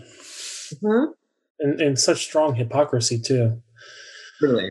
And something that I don't think people talk about that I also see and feel, and let me know if you see and feel this as well, is when someone wants to demonize a character and chooses to have them be gay, they also they choose to also have them have inappropriate relationship with children, and who also has a more inappropriate relationship with children than Dumbledore. Yeah. So I also feel that's another layer to that. JK and the Harry Potter books are a 7-layer dip of just got a flavor I don't want to continue. Truly. And yeah, and it's hard, like, and that's the thing is like, just like we were talking about earlier, when you're doing the work to unpack stuff within yourself and unlearn the racist, homophobic, misogynistic, and like when you're doing the work to unlearn all of those things, it's going to be uncomfortable. Mm-hmm. And sometimes, a part of that work is leaving behind things that we used to love because genuinely the messaging is actually bad. And like with Harry Potter, like you can make the case to not have to throw it all away. I will probably never read the books ever again. I will never buy branded merch because I don't know if that money is going to her. It's just like I didn't play the Harry Potter mobile game because they were being very cagey about whether or not Joanne was getting any royalties from that. And I'm not trying to put money in that bitch's pocket. I'm sorry. I'm over it. Like, and we vote, and you vote with your dollars. You say more with your dollars than you say with a sign or your mouth. Yeah. Like, you can tell me all day long that you love, support, and honor me. But bitch, you're at Chick-fil-A every Wednesday. Yep. And it's not about, oh, you can like somebody's food without supporting what they believe, which is a real thing that somebody said to me. And it's like, baby, this isn't somebody brought you a to-go plate from their racist, family member that cooks real good. No, you are spending money that corporation is then turning around and spending on things that are actively harmful to me and people like me. Yeah. So no, you don't honor me. No, you don't. Like, you might love me, but you don't honor me when you do that. And honestly, girl, there are plenty of recipes out there that approximate their chicken. Secret, the brine has dill pickle juice in it. That's the secret. That's the secret right there, baby. Yeah, there it is. Yeah, and since we still live in a capitalistic society, that's the biggest power we have is our money. Fetish Ewing said, "White people making chicken. This is Popeye's moment forever and always." Okay, well, I made fried chicken tonight. I'm sorry. Are you still in the chat? I need you to come vouch for my chicken and waffles because people saying stuff. I mean, like, largely I agree with you. My mother does not season chicken. I don't know how it happened. I don't know why it happened, but she just be putting pepper and a little bit of lemon on it. And I'm like, Mama, where's the flavor? Yeah. You gotta brine it. But no, truly, it is our dollar that we're voting with at the end of the day. As much as it's important to vote at the booth, it is important to be a conscientious consumer. And no, there is no true ethical consumption under capitalism. 100%. Yeah. You can try.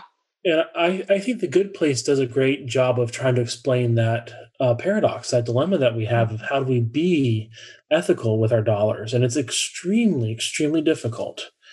It is. And it requires a lot of work and a lot of research that, quite frankly, people don't care to do. And that's not specific to just cis-het white folk. Like, that is largely across the board. Like, 100% there are exceptions. There are people that do the work. There are people that care. But for every person that cares, there's 5 people that are like, I don't care. It's convenient. Yeah. Okay, girl, but a child died to make that. Like, that's not cute. Like, the fast fashion, all of those things, like, they're so awful. And, like, especially in America, we're in a very unique position because people are crafting and making things every day on the internet, and you can buy directly from a single person. And no, you can't guarantee that fabric wasn't made in a whatever. And like, so you're never going to know the ins and outs of every single part of the products that you're purchasing, but you can do your best, like, it's as easy as not shopping at Walmart. Yeah. The companies I've worked for have a good mentality where it's continuous improvement, where you're never going to have perfection, but you always try to get better. And if you apply that to your life, just always try. You're never going to be perfect. Keep trying. If you learn something about a product, try to find one that does meet your ethical standards and keep improving. Just keep trying.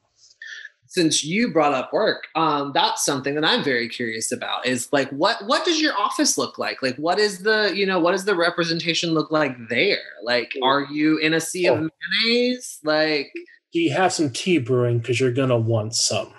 Oh, I'm ready. I'm ready. I'm always here for the hot goss. All right. All hands meeting, everyone in the department, group of 32 individuals. A person talking, old white man. I'm assuming cis, I'm assuming straight. There was one person of color, 2 women. And as far as I can tell and know, there's no one who represents the LGBTQ community in that pool. And this person says that there is no discrimination within the department. 32 people, 1 person of color, 2 women. No discrimination.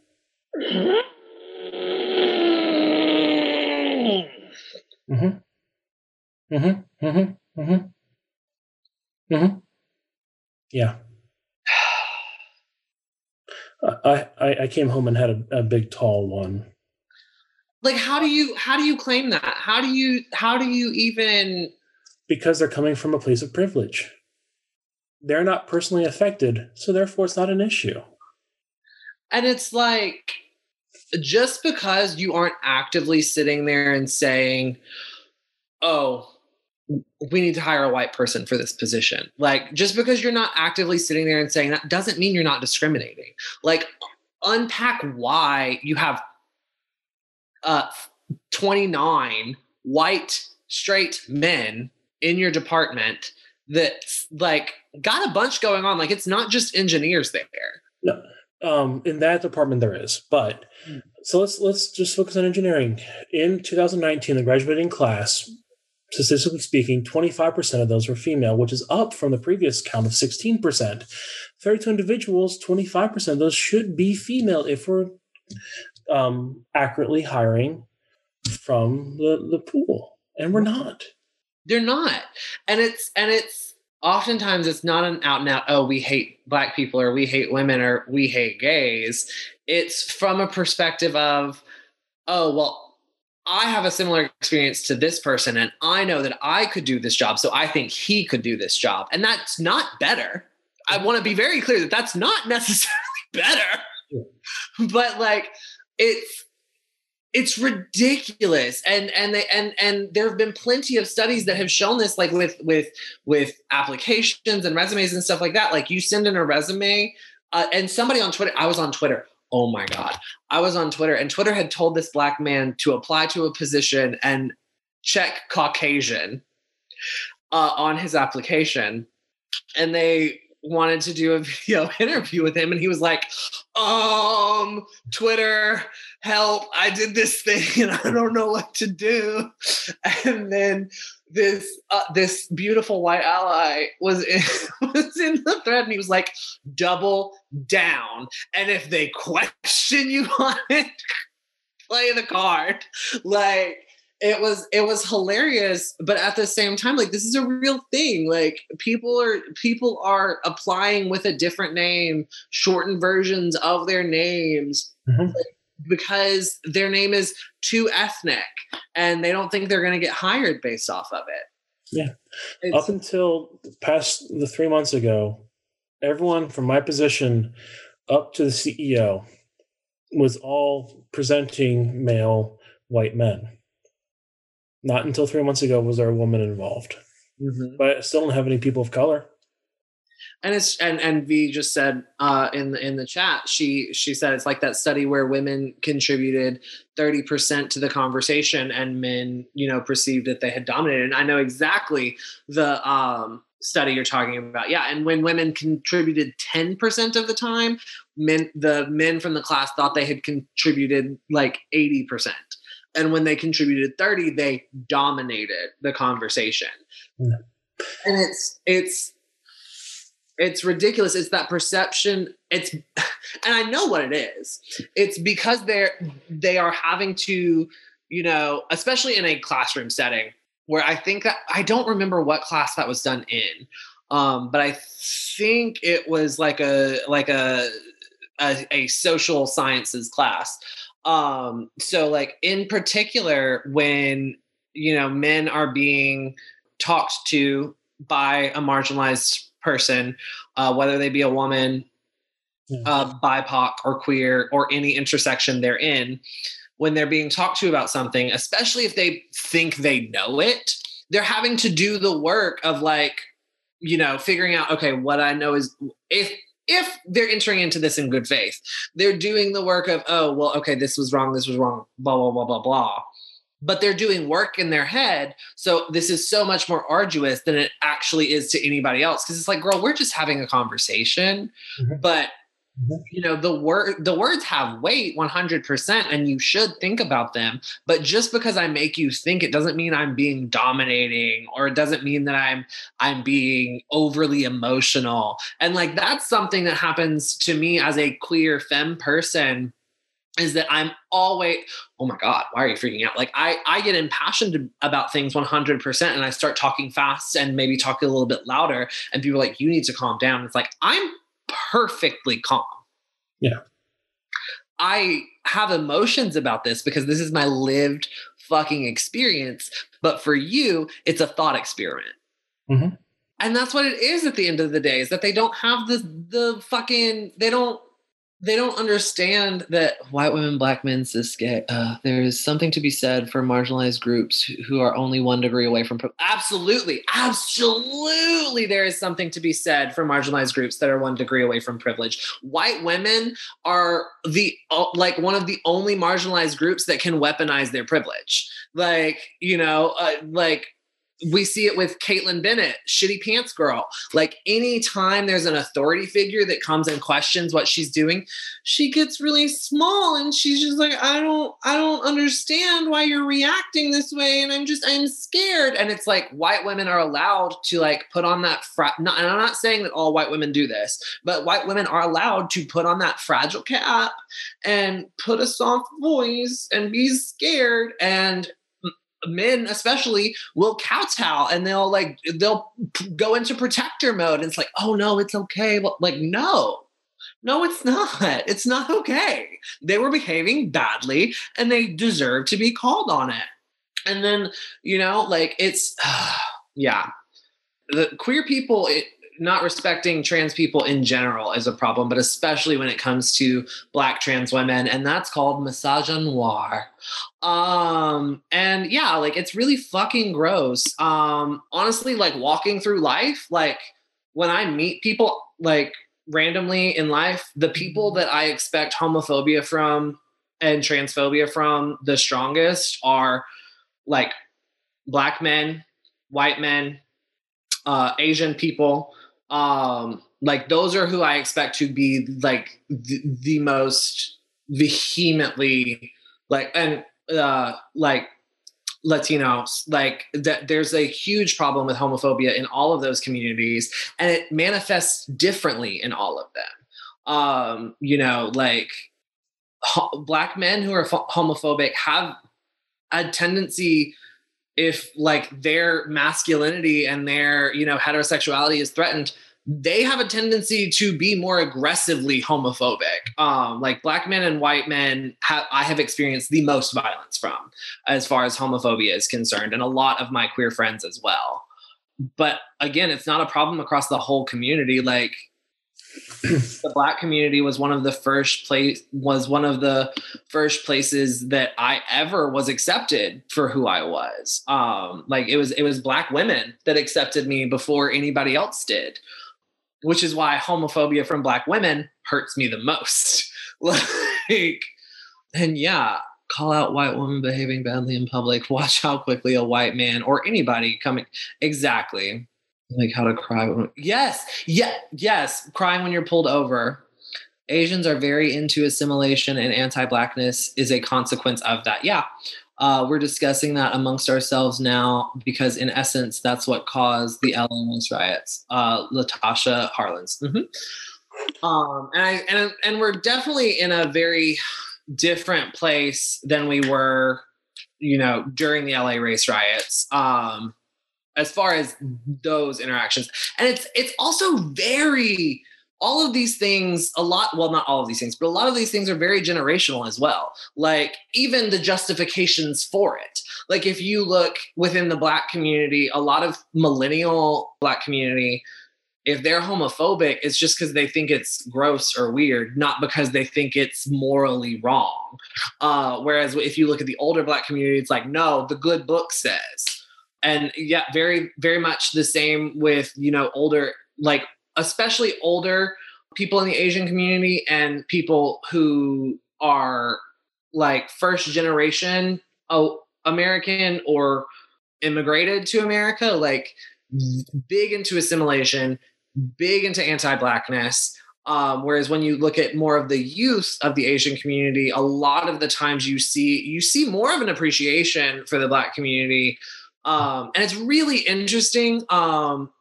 They still have a lot of issues. They still do the very much like tokenization thing and also appropriation thing. You see a lot of appropriation of Black style and music in the Asian community, especially when you look at things like K-pop.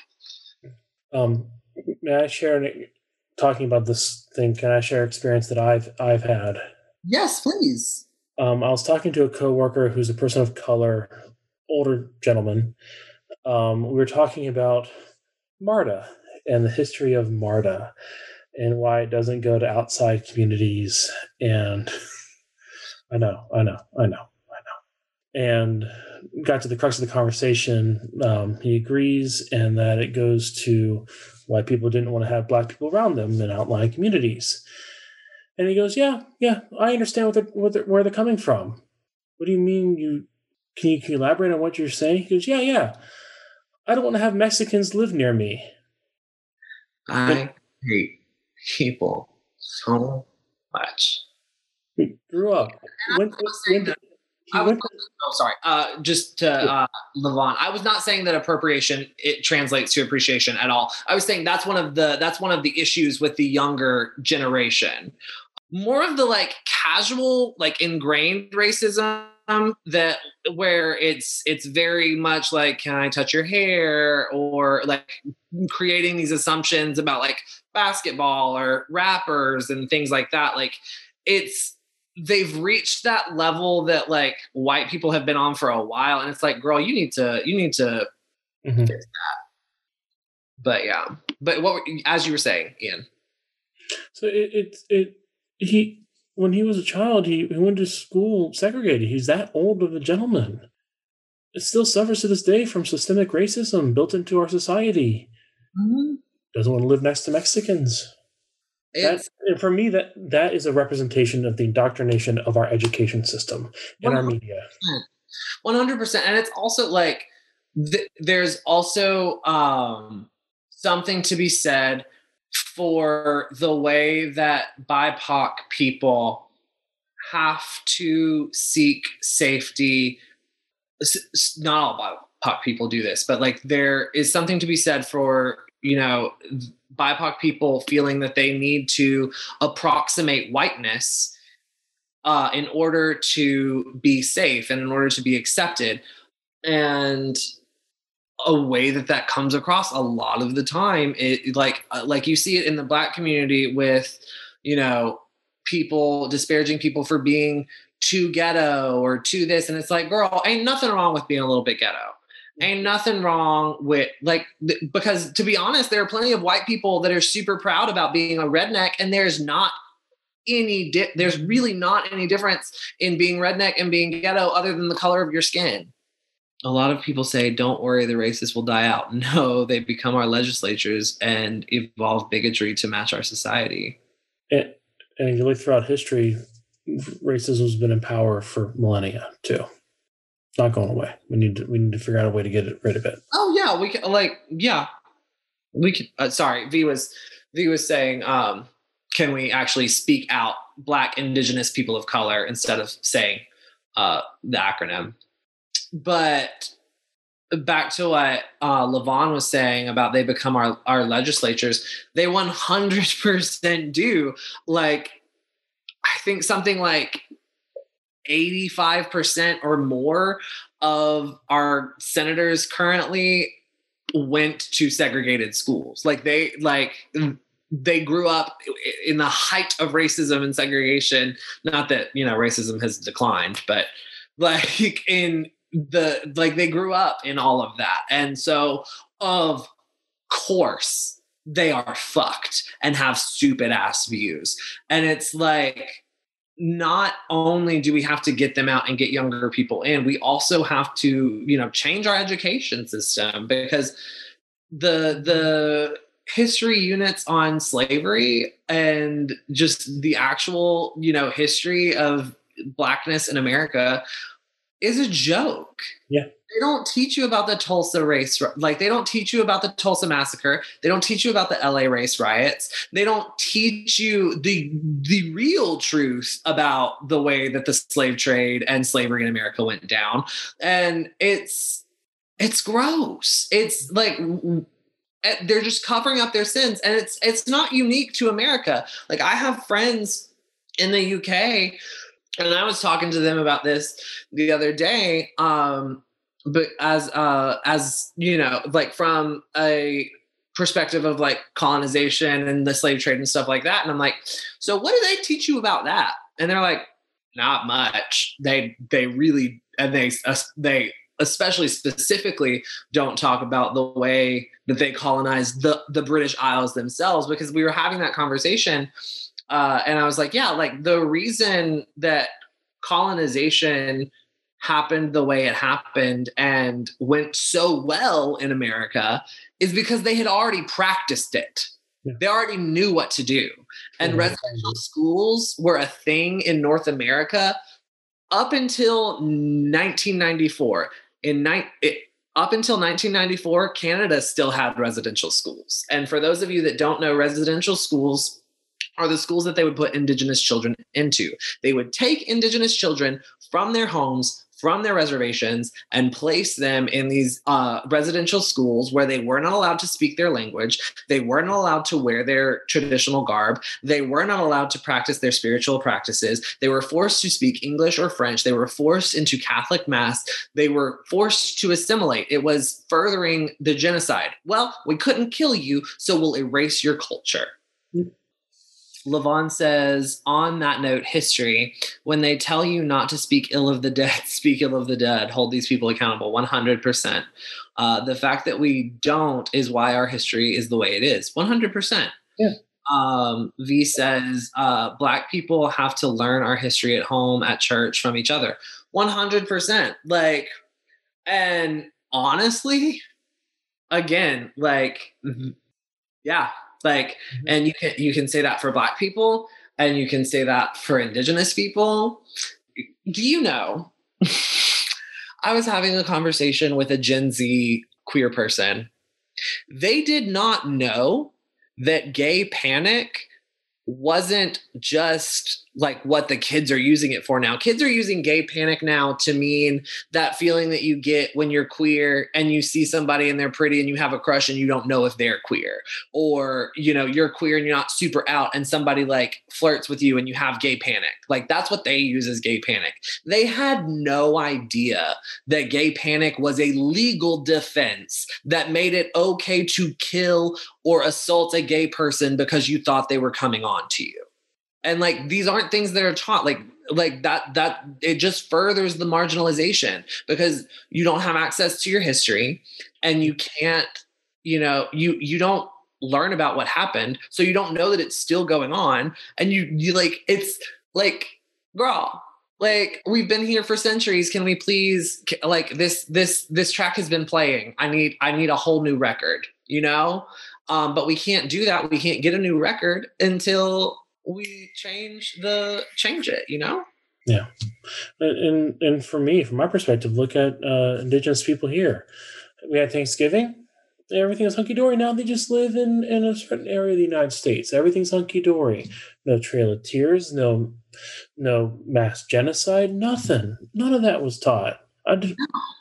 They don't teach it. They don't teach, and they don't teach the fucking, they don't teach about blood quantums either, which is a further tool of colonization. Yep. And it's just so gross. Internment camp of Japanese people during World War II.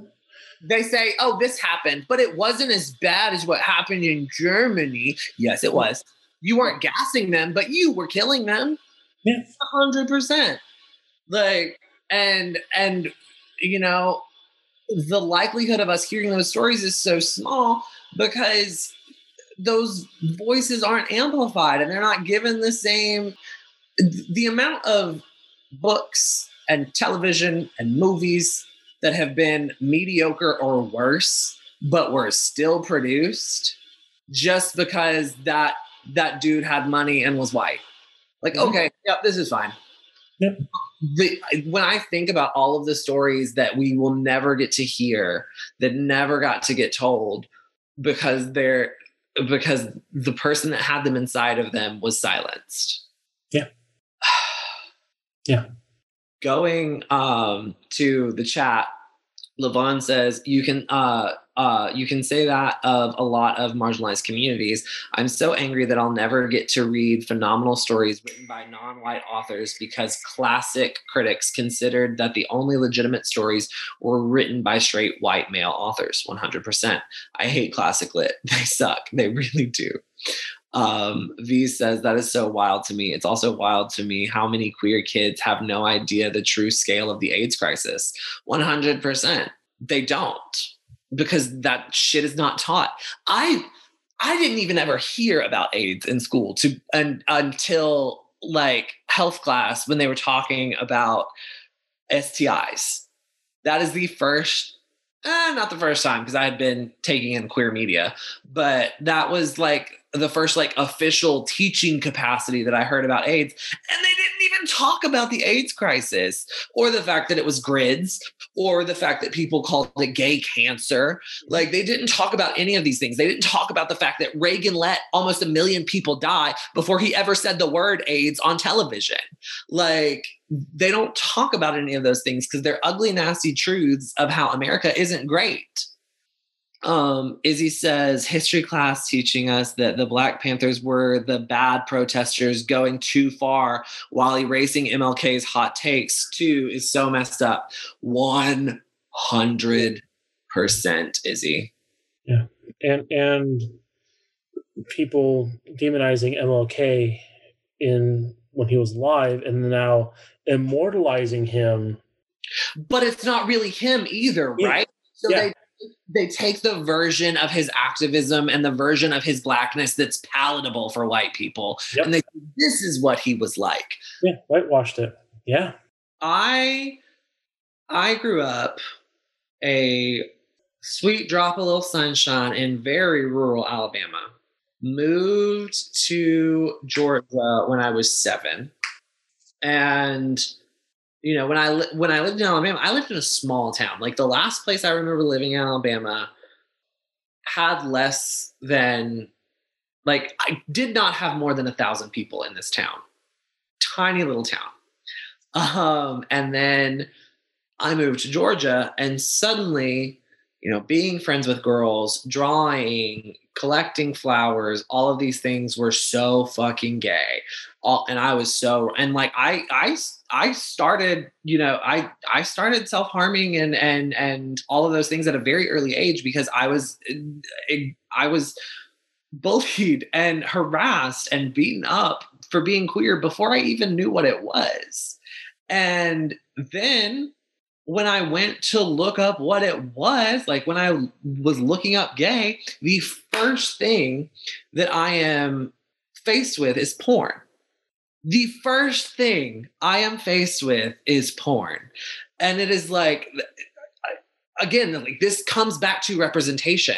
And it comes like, it's not just about TV and books and movies. It's about who gets published, what sites, Google, you know, think, like, all of that is in representation, right? Like, because the gay experience, like, they hypersexualize us. And for a long time, I thought that's the way that I was supposed to be, both because of, you know, sexual trauma at an early age, creating that, but also because the narrative about queer people is that we're hypersexual, like, deviant people.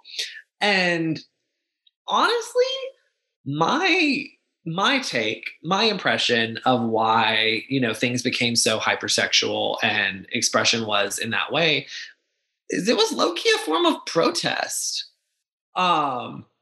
It was low-key a form of protest. You don't want to allow us to have access to these relationships and to have access to this kind of, you know, closeness. So we'll have whatever, and we'll say fuck you to what you think is normal and what you think is acceptable. Is that damaging? Absolutely, especially to young queer people, because it's still so pervasive in the community. And if you are a queer person, and especially to, like, asexuals and people on the asexual spectrum, it's like, you know, they want to own their queerness and they want to exist in these queer spaces, but it's not always safe or comfortable for them because, you know, it can be over sexualized.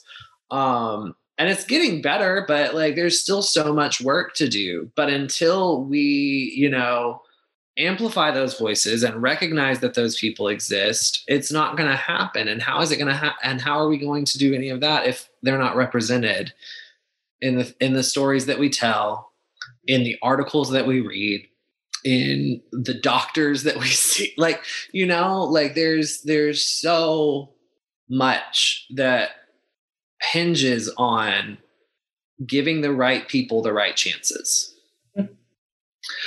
Let me look at his last comment before he leaves. I got in so much trouble for calling the trans community lady boy in a jovial way, not knowing that it was a pejorative because porn. Bye, love. Have a great night. It was good to have you here. But yeah, like, and yeah, that too, like, and it's just important. Like, I can't there's no way for me to overstate how important these things are and how much they mean not only to like children, but adults as well. Mhm. Like, I have been in movies crying because something was represented in a way that it never was before. And somebody told a story that I never thought that I would get to hear or see just because it was queer, you know? And I really appreciate everyone and everyone's perspective and everyone's point of view, and like and I think that's my issue, quote unquote, because like I don't understand people who don't want to get to know other people and other cultures. Like, I have such a deep love for people, and part of loving people is loving their culture and like and learning about it. And like, yeah, there are parts of some cultures that I don't love, but there are parts of every culture that's not great. But you know, like at the end of the day, like I'm putting in the effort, I'm getting to know someone, I'm getting to learn about them, and my life is richer for it. I now know things that I didn't before. Any representation that nails it, I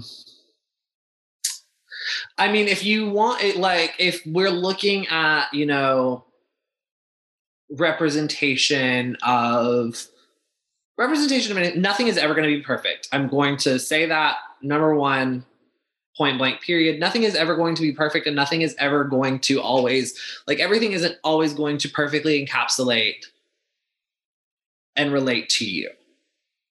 But that's the thing. No group of people is a monolith. So I'm not saying there's a formula for the perfect gay movie or the perfect Black movie or the perfect whatever, right? But the perfection is in the imperfect characters. It's, you know, having a Jewish girl who is questioning her faith, but, you know, is still doing this, that, and the other, and like is still living her life. It's having a gay person who is, you know, just out of college, just out and like exploring things and making mistakes and learning and changing. It's the perfect representation is when you stop tokenizing, when you stop marginalizing, when you stop saying this is a gay person, so this is how their story has to go. This is a Black person, so this is how their story has to go. No. It's when you see us as people and respect our experience, and, you know, you either write with a sensitivity writer and you do the interviews and you do the research to do it correctly, or you realize, you know, the direction I want to take this story in, there's no way I can really understand what this person would have gone through and how they would have made this decision and how it would affect them and blah, blah, blah. So maybe I shouldn't write this story, you know? And, but like sometimes, you know, and, you know, as LaVon was saying earlier, you know, sometimes it's good to include a bit of the struggle, a bit of the trauma, but you don't have to bash us over the head with it, especially if you think you're making it for us.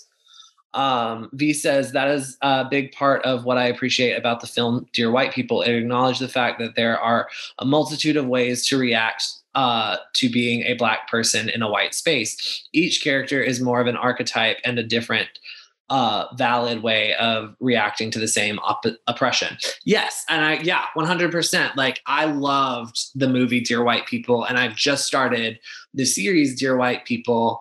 And yeah, like I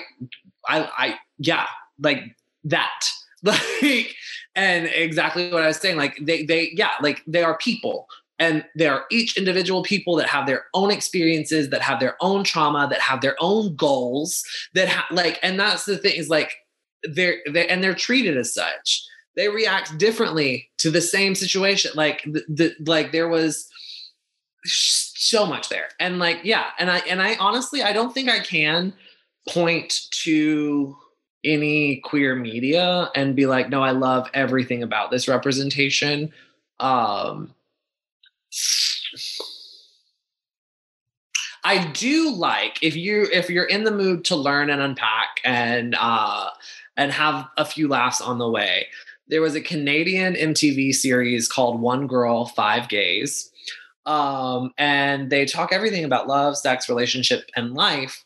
And it's literally one female panelist and then one female host and then five, gay panelists. And she'll pose a question and, they'll, all like talk about it and it really kind of humanizes it. And like, that's another sticking point is like, as a marginalized group that has people having negative stereotypes and, anti-attitudes, research shows that the two best ways to change that mind and to alter that perspective is one, calling out and shaming the behaviors when they have them, like the racist behaviors, the racist rhetoric, or homophobic, whatever have you, insert phobic shit here. Like, don't be black phobic. That's the, but like the research shows you have to shame them when they exhibit the behavior, but they also have to have positive interactions with people from those communities. So it kind of puts the weight on us, which is why it's so important to have allies who know how to be allies, who know how to speak up and when to shut up. And even part of speaking up doesn't necessarily have to be in your words. You as the ally can, and I've taken to doing this, when I don't have the spoons to get into, queer theory and queer rights and all that. And I also do this a lot when, talking about Black issues, because I'm not Black. So like, there are things that I just can't speak on, but I can absolutely tell you, oh no, like listen to, this TED Talk or read this article or watch this media and then come back and talk to me about it. And I do that a lot because, I don't always have this, can I get Don't Be Black Phobic merch? Yes! Yes! I love it. I want it. I want it on a water bottle. I want it on an enamel pin. I want it on a hoodie. Give it to me. Don't be Black phobic. But yeah, like, that's the thing is like, being a good ally means knowing when to show up and knowing when to shut up. And we can, in our own words, talk about it better than you ever could, but sometimes they need a white or cis or straight sounding board, right? So like sometimes they need you to present them the information so that they can talk to you about it because you're safe and you're not gonna cancel them. Like, what? Like, no, like, but yeah, those are, I mean, those are my thoughts on it. Can I share a story from my perspective? Please do. So, ally, I try to be a passionate ally. I'm not perfect, but I'm trying my best. At work, luckily, I work at a place that celebrates diversity, at least claims to, and they do celebrate Pride Month every year. Last June, we put up the Pride flag. And we have a flagpole out front and we raised it up. I'm the head of the employee engagement committee at work. And we were trying to find someone to raise the flag. And I was trying to find someone in the community to do that because I didn't feel it was right for me to do that. No one wanted to. I said, fine, I'll do it. And I read a speech about the LGBTQ community, and that was that. And then afterwards, people came up to me and said that they were very thankful. And these people were members of the community, and I had no idea, but they were very thankful that someone was able to stand up there and state it when no one else would. Yeah. And honestly, like, sometimes we need allies because it's unsafe for us. Mm-hmm. Like, I'm sure there are people who are, there may not be anybody in your department, but I'm sure there are people in your company who are part of the community, yep, but aren't super out at the office because they don't know if it's safe to do that. Yeah. And that's the reality, exactly, that's the reality that we live in. We live in a constant state of vigilance, yeah, that, our cis het white counterparts can't fathom. Like, white women get it a little bit, because they, they're, why. We all know why. We all know why women get it. but like, you know, they don't, it's safety. It's safety, not shame. And that's the thing is like people all the time are like, you should be proud. Why aren't you blah, blah, blah? Why aren't you blah, blah, blah? Girl, let me tell you, the stream may have it twisted because I always show up done to the stream, but like, this is not my day to day. Like, she does not always look like this because it's severely unsafe for me to do so. Does it cause me dysphoria? Absolutely. Does it sometimes make me super uncomfortable because I'm hyper aware that everyone I'm interacting with is interacting with me as a man? 100%. But it is better than not coming home. I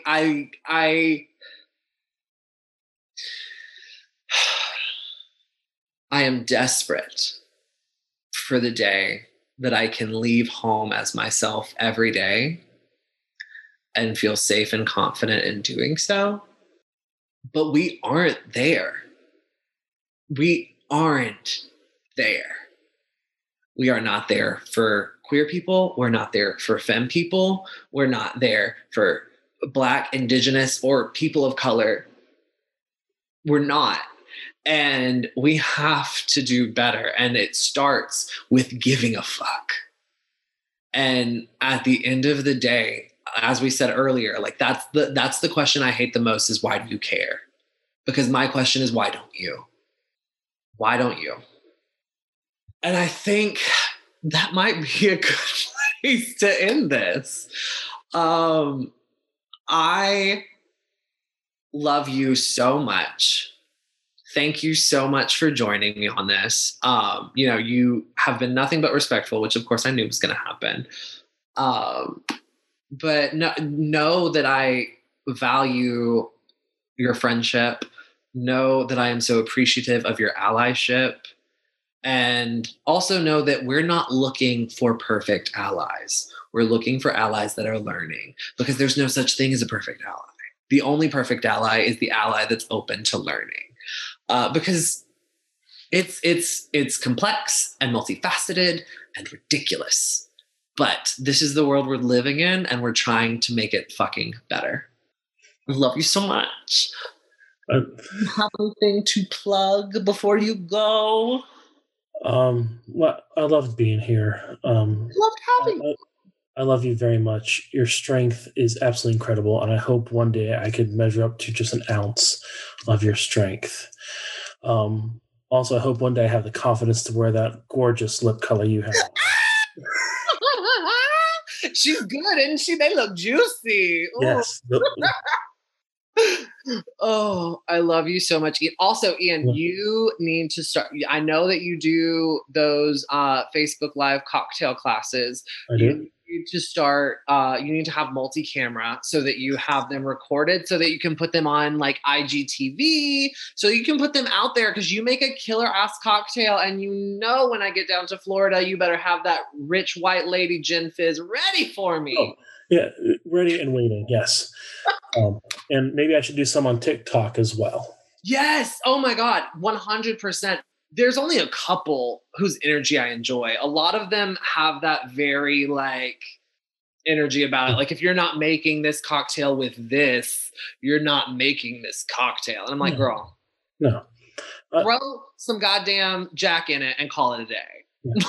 I used to be like that. I used to be persnickety, but you know what? As long as the person who's drinking the drink likes the drink they're drinking, it doesn't matter. It doesn't matter. Enjoy your drink. I want to thank everybody for joining us all day. Thank you for sticking around. I loved this conversation, and I hope you guys got something out of it.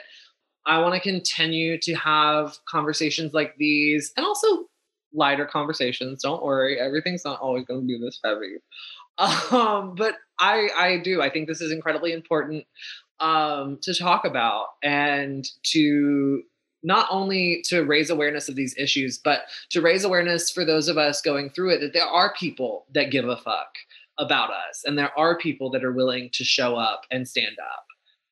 All of that being said, if you want random thoughts from me screaming into the void or just being shitty, Follow me on Twitter at AU Plated Garbage. You can follow me on TikTok at Lex Lux. That's LEXLUXE. No capitalizations. Follow Novi Studios on Twitter if you want to stay up to date with all the things we're doing. I love you all so much. Be kind to yourself, be kind to others, and have a good night.